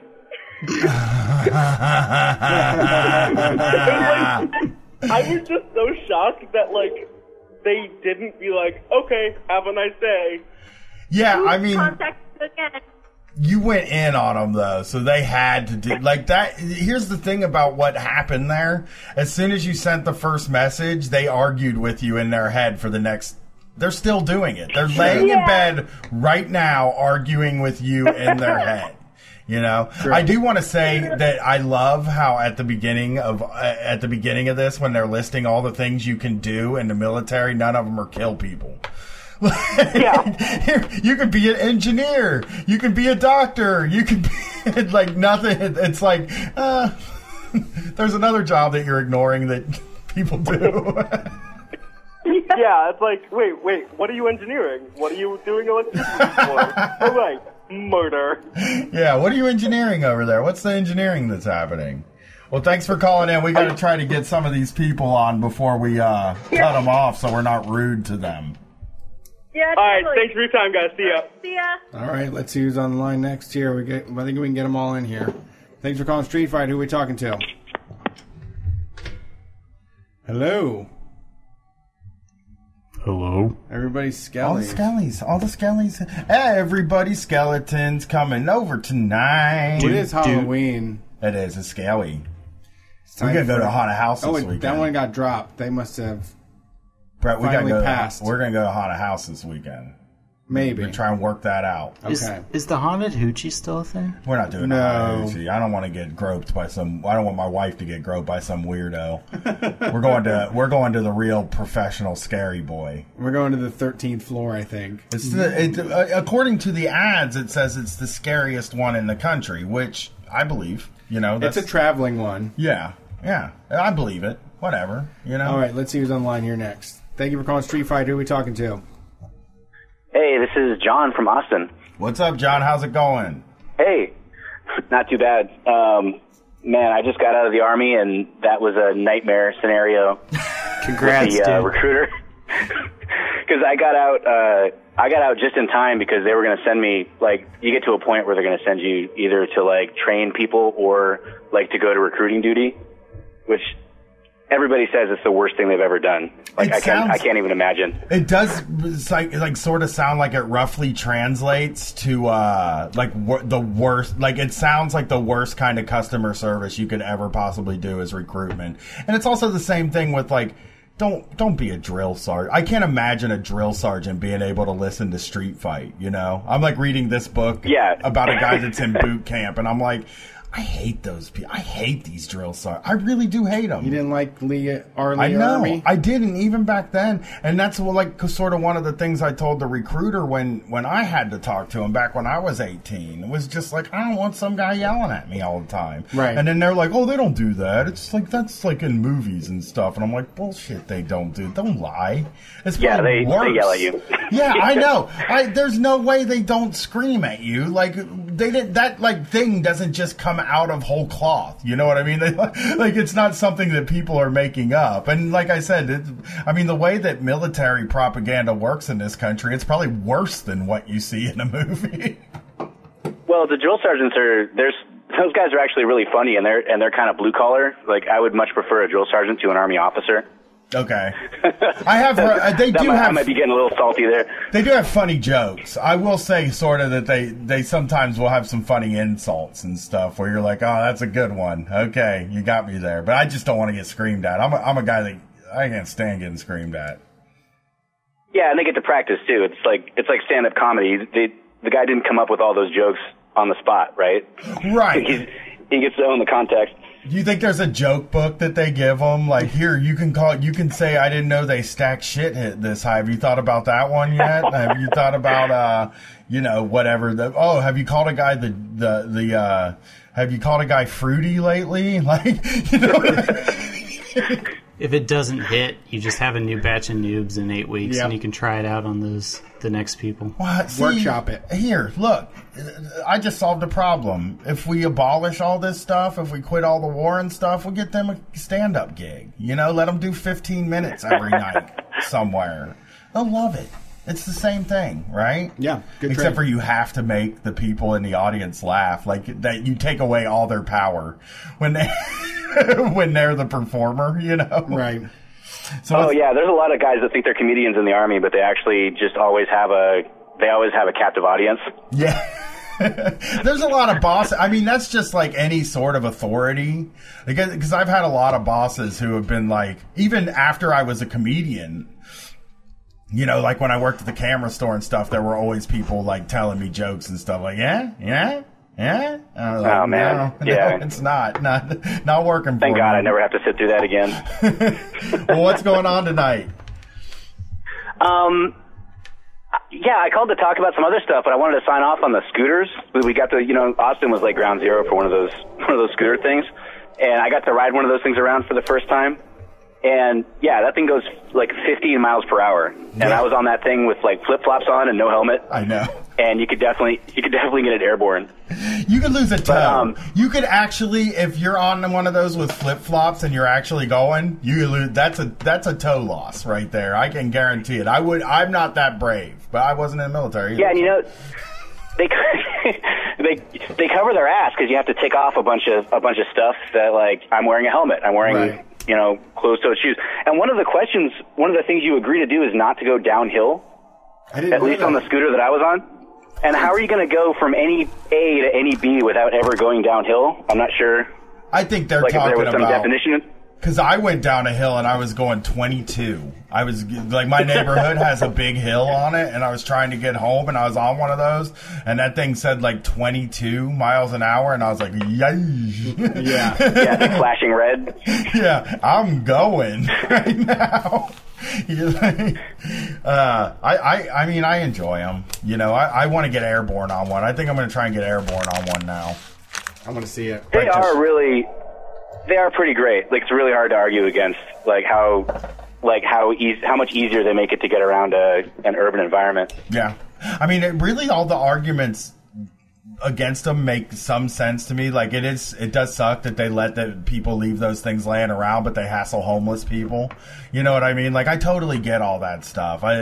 Some of the arguments are really on point, and I get it. But there's also just, some of it is just like, these things aren't too, like, people like them. And, I just hate to be the guy that says this thing you like, you're not allowed to do it anymore. I don't want to be that person ever, you know?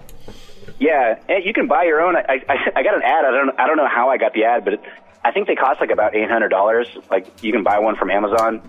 Dang. But I think people are just used to just grabbing those things, so you really have to, take care of it, I think. Yeah. Someone would try to grab it and ride off with it if you didn't secure it, right? True. That is true. That is very true. Hey, so what I was going to call about was a bad boss job. Okay. I'll let you guys go because I know you're getting toward the end here. So it's actually, I really like my boss at this. I worked at this record company. In my town, it was it's kind of a regional chain now, but there used to be just one or two of these, this local record company. And everybody wanted to work there because it was all the cool kids worked at, this is back when people still bought CDs. And, so you get to work there and they pay you $5 an hour, but they still had people were always still coming in with their little resumes. And, so I got the job somehow, even though I was kind of a square.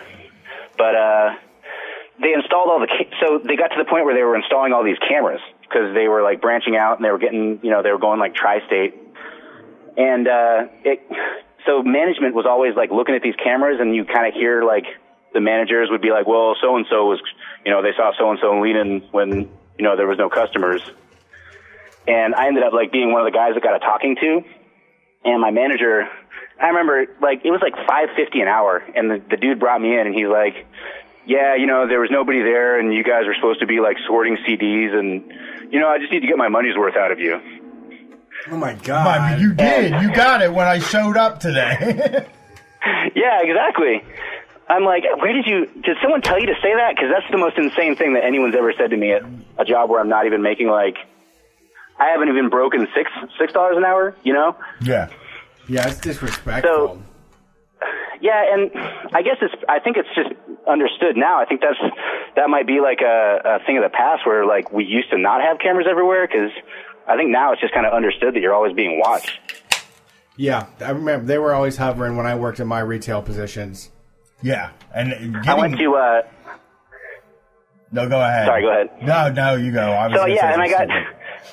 So I'm just we weren't used to having all these cameras looking at us. So the next job I got was actually at this sandwich place, and they were by the time I was about to leave, they were putting in their new camera system, and they were gonna, and of course, you think the cameras are gonna look out at the floor where shrinkage is happening, but no, they were the two main cameras are looking down at the registers, to make sure the employees are doing the right thing. Right. They're spying on. They're making sure they get every single minute is spent on doing work.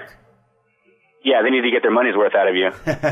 So when I left, it was I remember at the time thinking it was kind of fucked up, and now I think it's kind of rad. But we were closing up one time, and this one dude just kind of a scumbag, but he ran out of that place with a 30 rack of some kind of beer. and like just got away with it. And that beer must have tasted good. Oh yeah, that's a good. I mean, that's tastes like free beer. Yeah, like free tastes good, but I feel like stolen beer must like taste. That must be like another category above free. Yeah, that's sweet.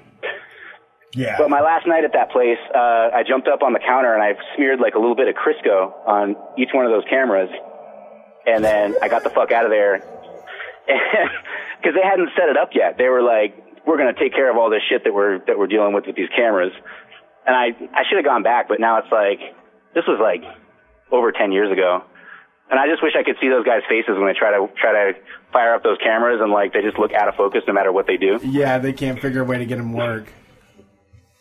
That's fucking hilarious. These guys, this was my first experience with like when you guys talked about the small business tyrant, like I know that kind of like rang a bell in a lot of people's heads.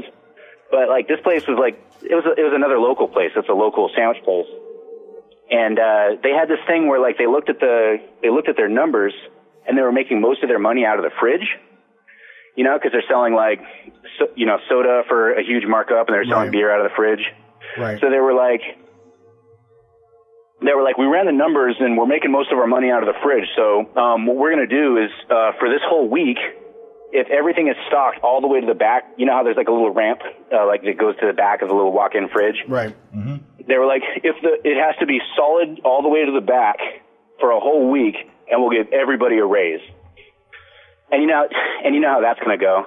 So like everybody, all the people are like, everybody's all excited to get their raise, and I think it was a raise, and they were all excited to like stock the fridge 100% all the time, and it didn't matter if you could like grab something out of the front. They wanted it stocked all the way to the back for some reason. Okay.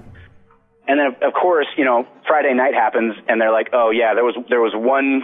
Like the Diet Coke wasn't all the way filled up, so nobody's getting a raise." Oh God, they and always. Like, what were they thinking? Like that.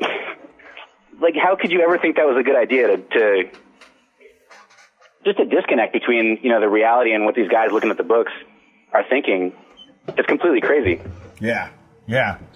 Well, they just see you as the most, like a lot of people, the bosses see the employees as the biggest inconvenience of having the job. They're the biggest problem, the biggest cost. And I hate that they hate like secretly or like, I just wish I could do away with these things that drive me crazy. Yeah, they're assholes. Yeah, I guess it's the thing that they have the most irritation with is the employees that actually have to go out and do all the real work. Well, but they're just. I mean, the thing about it is it is just all a number situation where they're like, I don't want this to cost any money on my books, but they don't understand of what you're going to get from people when you only pay them $5 an hour. You can't expect much from them, or what the contract is. Like they don't understand that like you're there, you're needed too. They feel like they're doing the whole thing. Oh, this is all me. No, you couldn't do this by yourself. You needed me. You needed employees. So guess what? I have to deal. I mean, I can't imagine working with music geeks anyway. Like just the guy that has the big record collection that's like, I'm going to open up a music store. I would just be miserable all day. I'm like, can we finally listen to Korn or something like that? Jeez. Like, making me listen to all this hip music. Yeah, we used to have to, this might be controversial, but we used to, like, the employees used to get to put, like, their CD in. And there was a while there where someone was putting in a Bob Dylan record, and that guy just sounds like a kazoo for like 60 straight minutes. Yeah. I feel like I should have gotten combat pay for listening to that Bob Dylan record. Like I listen to Jimi Hendrix play some Bob Dylan music, but oh my God, I don't know how people listen to his, like the stuff he actually plays. Yeah, I've never been into it myself. It's an acquired taste, right? Yeah, it is. Yeah. Well, yeah, you have to be from a certain generation and yelled at all the time if you don't think Bob Dylan's the greatest. It's kind of the thing. Certain generation, man. It is a fun voice to do. It's fun to imitate it. Well, thanks for calling in. We got like 2 more probably to get in, right? We got 2 more to get in, and we're gonna make it. Yeah, thanks for taking my call, guys. Appreciate it. Thank you for calling. Thanks for calling Street Fight. Who are we talking to? Hey, what's up? How's it going, guys? This is Ben from Ithaca. Oh, wait, I didn't even say my name. How did you know? I'm intuitive like that. I'm psychic, and I know the listeners. You've been found out. You've been caught. What's going on tonight, Ben? Oh, no. Oh, shit, you guys are cops. I knew it. What's going on tonight, Anyways. Ben? We're trying to get them all in tonight. Okay, hey, I just wanted to give a quick shout out to Elizabeth and Milo. I heard that Milo said that their parents were still trying to buy them pizza. And I wanted to offer to buy them very non-religious pizza every week. That's a good idea. Because, Street Fighters sent me stuff, so I want to do the same. So, I'm the only Ben on the Facebook group with a direction as their last name. I don't really want to out myself, but if they find me on the Facebook group, I'm very willing to buy non-religious pizza every week for them until they can get their own pizza. His name is Ben Wright. Is that? Yeah, Ben Wright. Ben, not west, not north. Not Ben left. Ben not no, yeah, exactly. Anyways, I don't really have. I work in retail still. I have a million bad customer stories, but I have a bad coworker story this week because I work in a place that oh shit. I always call myself Ben from Ithaca, so I can't say the name of my store, but it's Schmarget. I work at Schmarget. Okay, I know that place. Okay, yeah. Yeah, you know Schmarget, right?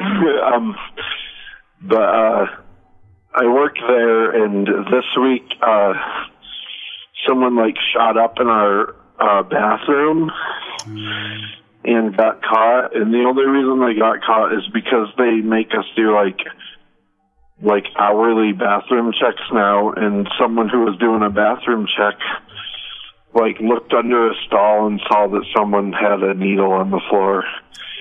Were they okay? Yeah, they were totally okay. They just put their needle on the floor because they were preparing to do drugs. Okay. And the position that I'm in is kind of the person who runs the front end. But I don't get paid for it, so I don't get paid to care about anything. Right. I just have to tell people to go to break and stuff. Did they tell on the needle guy? Did they tell on him, or did they just come out? Well, it was a woman, but the person that was doing my job that day actually called the cops on this person, and the person got arrested, and their life was probably fucking ruined over it. That's the worst possible way to respond to that, you know? Yeah, exactly, because it wasn't like this person was overdosing or anything. We do bathroom checks, and the person who was doing it saw a needle on the floor, and I don't know, I've been thinking about it all week, and I actually argued with the people, the person who was, I also work at a place that sells coffee in the store half of the week. Uh-huh. And on this day, I was working in that place, and the person that does that job came in and was bragging about the fact that they came across this and called the cops. And so I got in kind of an argument with them, and that's how I found out about it. And I don't know, I just wanted to I don't know how to feel about it, because it's weird, because the person that did it is someone that doesn't make more than me. You know, it's a person that can't get by based on their job, but there's this societal notion that if someone does drugs in public, that you have to call the cops on them, and it's stupid. Yeah, I mean, she basically, whoever did what the DARE program was all prepping us to do, you know. Like I can imagine it not being a very popular opinion to not call the cops on somebody doing that. Well, yeah, that's the thing. Like, I was talking to someone else who's also a Street Fighter about it, like, right after it happened. And it was, a weird argument because I'm the one, like, dissenting opinion in this, like, store that's like, well, you kind of ruined this person's life and it's fucked up. Like, you didn't find someone OD and you found someone doing drugs, and instead of, like, trying to help them, you called the cops and this person got arrested. Yeah. But, like, the popular opinion, like, among, like, everybody is, like, you shouldn't do drugs in public. But I don't think a bathroom stall is very public. I mean, there's no camera in there or anything. It's not a public space. Yeah, and they're probably just going to do some shopping. That's the other thing is people believe that you do hard drugs and then you turn into a maniac and start acting out, you know? Yeah. It's kind of a bummer because it makes me, like, feel very disconnected. I like Ithaca, where I live, is a very, like, liberal space, but, like, when you come into contact with stuff like this, you kind of see the disconnect from, like, you as a person who, like, I don't know, like, I don't feel like doing drugs makes you a criminal. I mean, like, obviously you guys don't either, but it's weird to meet, like, other, like... popular opinion. Yeah. Even among, like a town, like, Ithaca is considered, like, a little Portland, I guess, so, like, it's weird to meet, like, other people who are, like, middle-of-the-road liberals, and you think you're gonna, like, find some sort of common ground, but they're like, if you do drugs in public, you should get arrested. But it's like, why? Because, like, you're going to get arrested and you're going to get your life ruined. It's not going to do anything to help you by way of addiction or anything else. Yeah, we have a pretty interesting bill coming up for vote, Issue 1, which is going to get rid of... What's it doing, Brian? No prison time, basically, for drug charges. I think it's an uphill battle, though. I really think there's so much dark money rolling into the city, and people, and we're so ravaged by the opiate epidemic that, you know, this is going to be a hard sell. But I think maybe because so many people have experiences with this sort of thing, that it might make it through because people are tired of seeing their family get thrown in jail for their problems, you know? Yeah. Yeah, obtaining, possessing, and using drugs can only be considered a misdemeanor. I hope so, because, like, I'm from a small town that, like, is, like, I mean, it's like a middle-class town, but like every middle-class town, it's being kind of ravaged by the opioid epidemic, but it's a very, like, hard-on drugs kind of community, so, like, you kind of see the flip side of it where people are, like, punished to the full extent for, like, being addicts, and it really sucks. And I hope to see that change, because my whole family, like, I come from a very, like, poor family, and everybody in it has been ravaged by some sort of addiction, and my whole childhood was kind of like visiting people in jail because they got arrested for doing drugs or something, and it sucks. Yeah. For sure, man. Yeah, that sucks that happened. I mean, I don't know what to tell you. We are the way we are because we're extremely frustrated with regular folks and their stupid, harmful opinions as well. So I understand that fight. Yeah. But, you know, maybe someday they'll remember what you said to them and have a change of heart. Maybe. Hey. You won't know unless you engage with them, right? Yeah, for real. Well, thanks for calling in, man. I appreciate it. Yeah, no problem. Real quick before I go, I just want to remind Elizabeth and Milo to contact Benjamin with not North, not East, not West last name. I will buy pizza for you. Non-religious pizza. Okay. Nice. All right. Thanks for calling in, Ben. We're going to get this last call out of the way, right? Yep. Depending, maybe, too. But Thank you for calling Street Fighter. Hey, what's up? Howdy.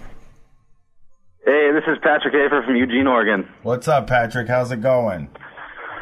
Oh, man, I'm all right. Just got off work an hour ago, and I got to walk my happy ass home smoking nasty cigarillos, but, you know. All right. It's a nice walk, though. What's going on tonight? Oh, not much. Girlfriend broke up with me a little bit ago, and I just kind of wanted to call in and take my anger out and just say Nazis are pieces of shit, and I just want to bitch about Nazis. Okay, go for it. You were dating a Nazi? Huh? Were you dating a Nazi? No, I was dating like a hardcore fucking liberal. Oh, gotcha. That just couldn't get into any of the leftist shit, and that wasn't even the problem of the relationship. But no, I just fucking wanted to call and say that Nazis are all pieces of shit and all that good stuff. I knew a Nazi, and I worked with one back when I lived in Lincoln City a couple years ago. And this fellow was like this totally spun out, always angry as fuck. Like he'd be manning the register and he'd see a black couple walk up and he'd throw his hands down and be like, I can't do this. He'd go hide in the back and make me ring them up because he didn't want to be in the same room with these black people. I'm like, what the fuck? So I just constantly gave him shit, constantly made him feel bad, constantly did everything to irritate him. And he eventually got really depressed because he couldn't deal with it and just left. Good. Like, I made him feel so bad for being a fucking Nazi that he just got all depressed. He's like, I can't do this job anymore, and he left. Good. And he was, like, getting so mad at customers and yelling and screaming and, like, ripping his shirt off. Like, he was nuts. He would rip his shirt off? I knew guys like that. I knew guys that would rip their shirt off when they got mad. It used to crack me up. That's like when guys would punch their wall when they got mad. It was always so funny to me. Like, that cracks me up every time. Yeah. I knew this guy that used to punch the side of his house. He would go in and he would like be like, I'm gonna go in and ask my dad for some money. And he lived in like a split level house, so one side had a part that came out. When you walked out the door, you were kind of right next to the house. He would go in and he'd be like, Dad, can I have $5? And his dad would be like, no. And then he would just walk out the front door and just start punching the side of the house, like just over and over again. There were so many knuckle marks in the side of the stupid house. He always had a bad finger. Never had a good finger. I used to laugh at him so hard. But yeah, this dude had like a little piece of shit car with like the rebel flag on the back, and when he took his shirt off, I wasn't there for that day, but everyone said like, yo, he's got a big old swastika on his chest, and like that's why he always wears the fucking shirt. He got super mad at someone and just couldn't deal with it anymore, and it was just like, wow. Also, that's another thing. People need to stop calling it the rebel flag, because there's nothing at all rebellious about it. It was a nation of fucking like, you know, tobacco plantation owners. There's nothing rebellious about it. The black flag is rebellious. The street fight flag with the anvil and the beer kegs that you guys did in the nation building zine, that's a rebel flag. Fucking sickle hammer, that is. But, like, I don't know why they call it a rebel flag. Yeah, because they want to feel cool. For the most traditional things possible, the status quo. Mm-hmm. Well, fuck that Nazi. Right. We have to get going. We've gone over our time, and we've gone off the air on the radio. But it's so great. Oh, shit. I feel for you with your girlfriend. I hope everything works out and you find another sweetie. And fuck Nazis for sure, man. with you. I'm with you on the fuck Nazis thing. I'll try to call in a little bit more now that I probably can, you know. But anyway, you guys take it easy. Solidarity with hurricane survivors. Yeah, absolutely. We're always here. Solidarity with hurricane survivors. All right. So I'm going to get marching home, and you guys take it easy. Keep fighting the good fight. Good night, bud. All right, that was Street Fight Radio call-in show. 3 magnificent hours. We had some good ones in there this time, right? The hurricane update was really good. That guy fucked his sister. The guy that, found out he fucked a half-sister. That was unfortunate. Lots of things going on. So if you want to hear more of what we do, subscribe to the show on iTunes. Give us a review. That helps. You've heard that before about podcasts. You can also find us on Google Play and Stitcher, plus the other podcasting apps. If you want to support what we do, we have a website. You can do that on Patreon.com.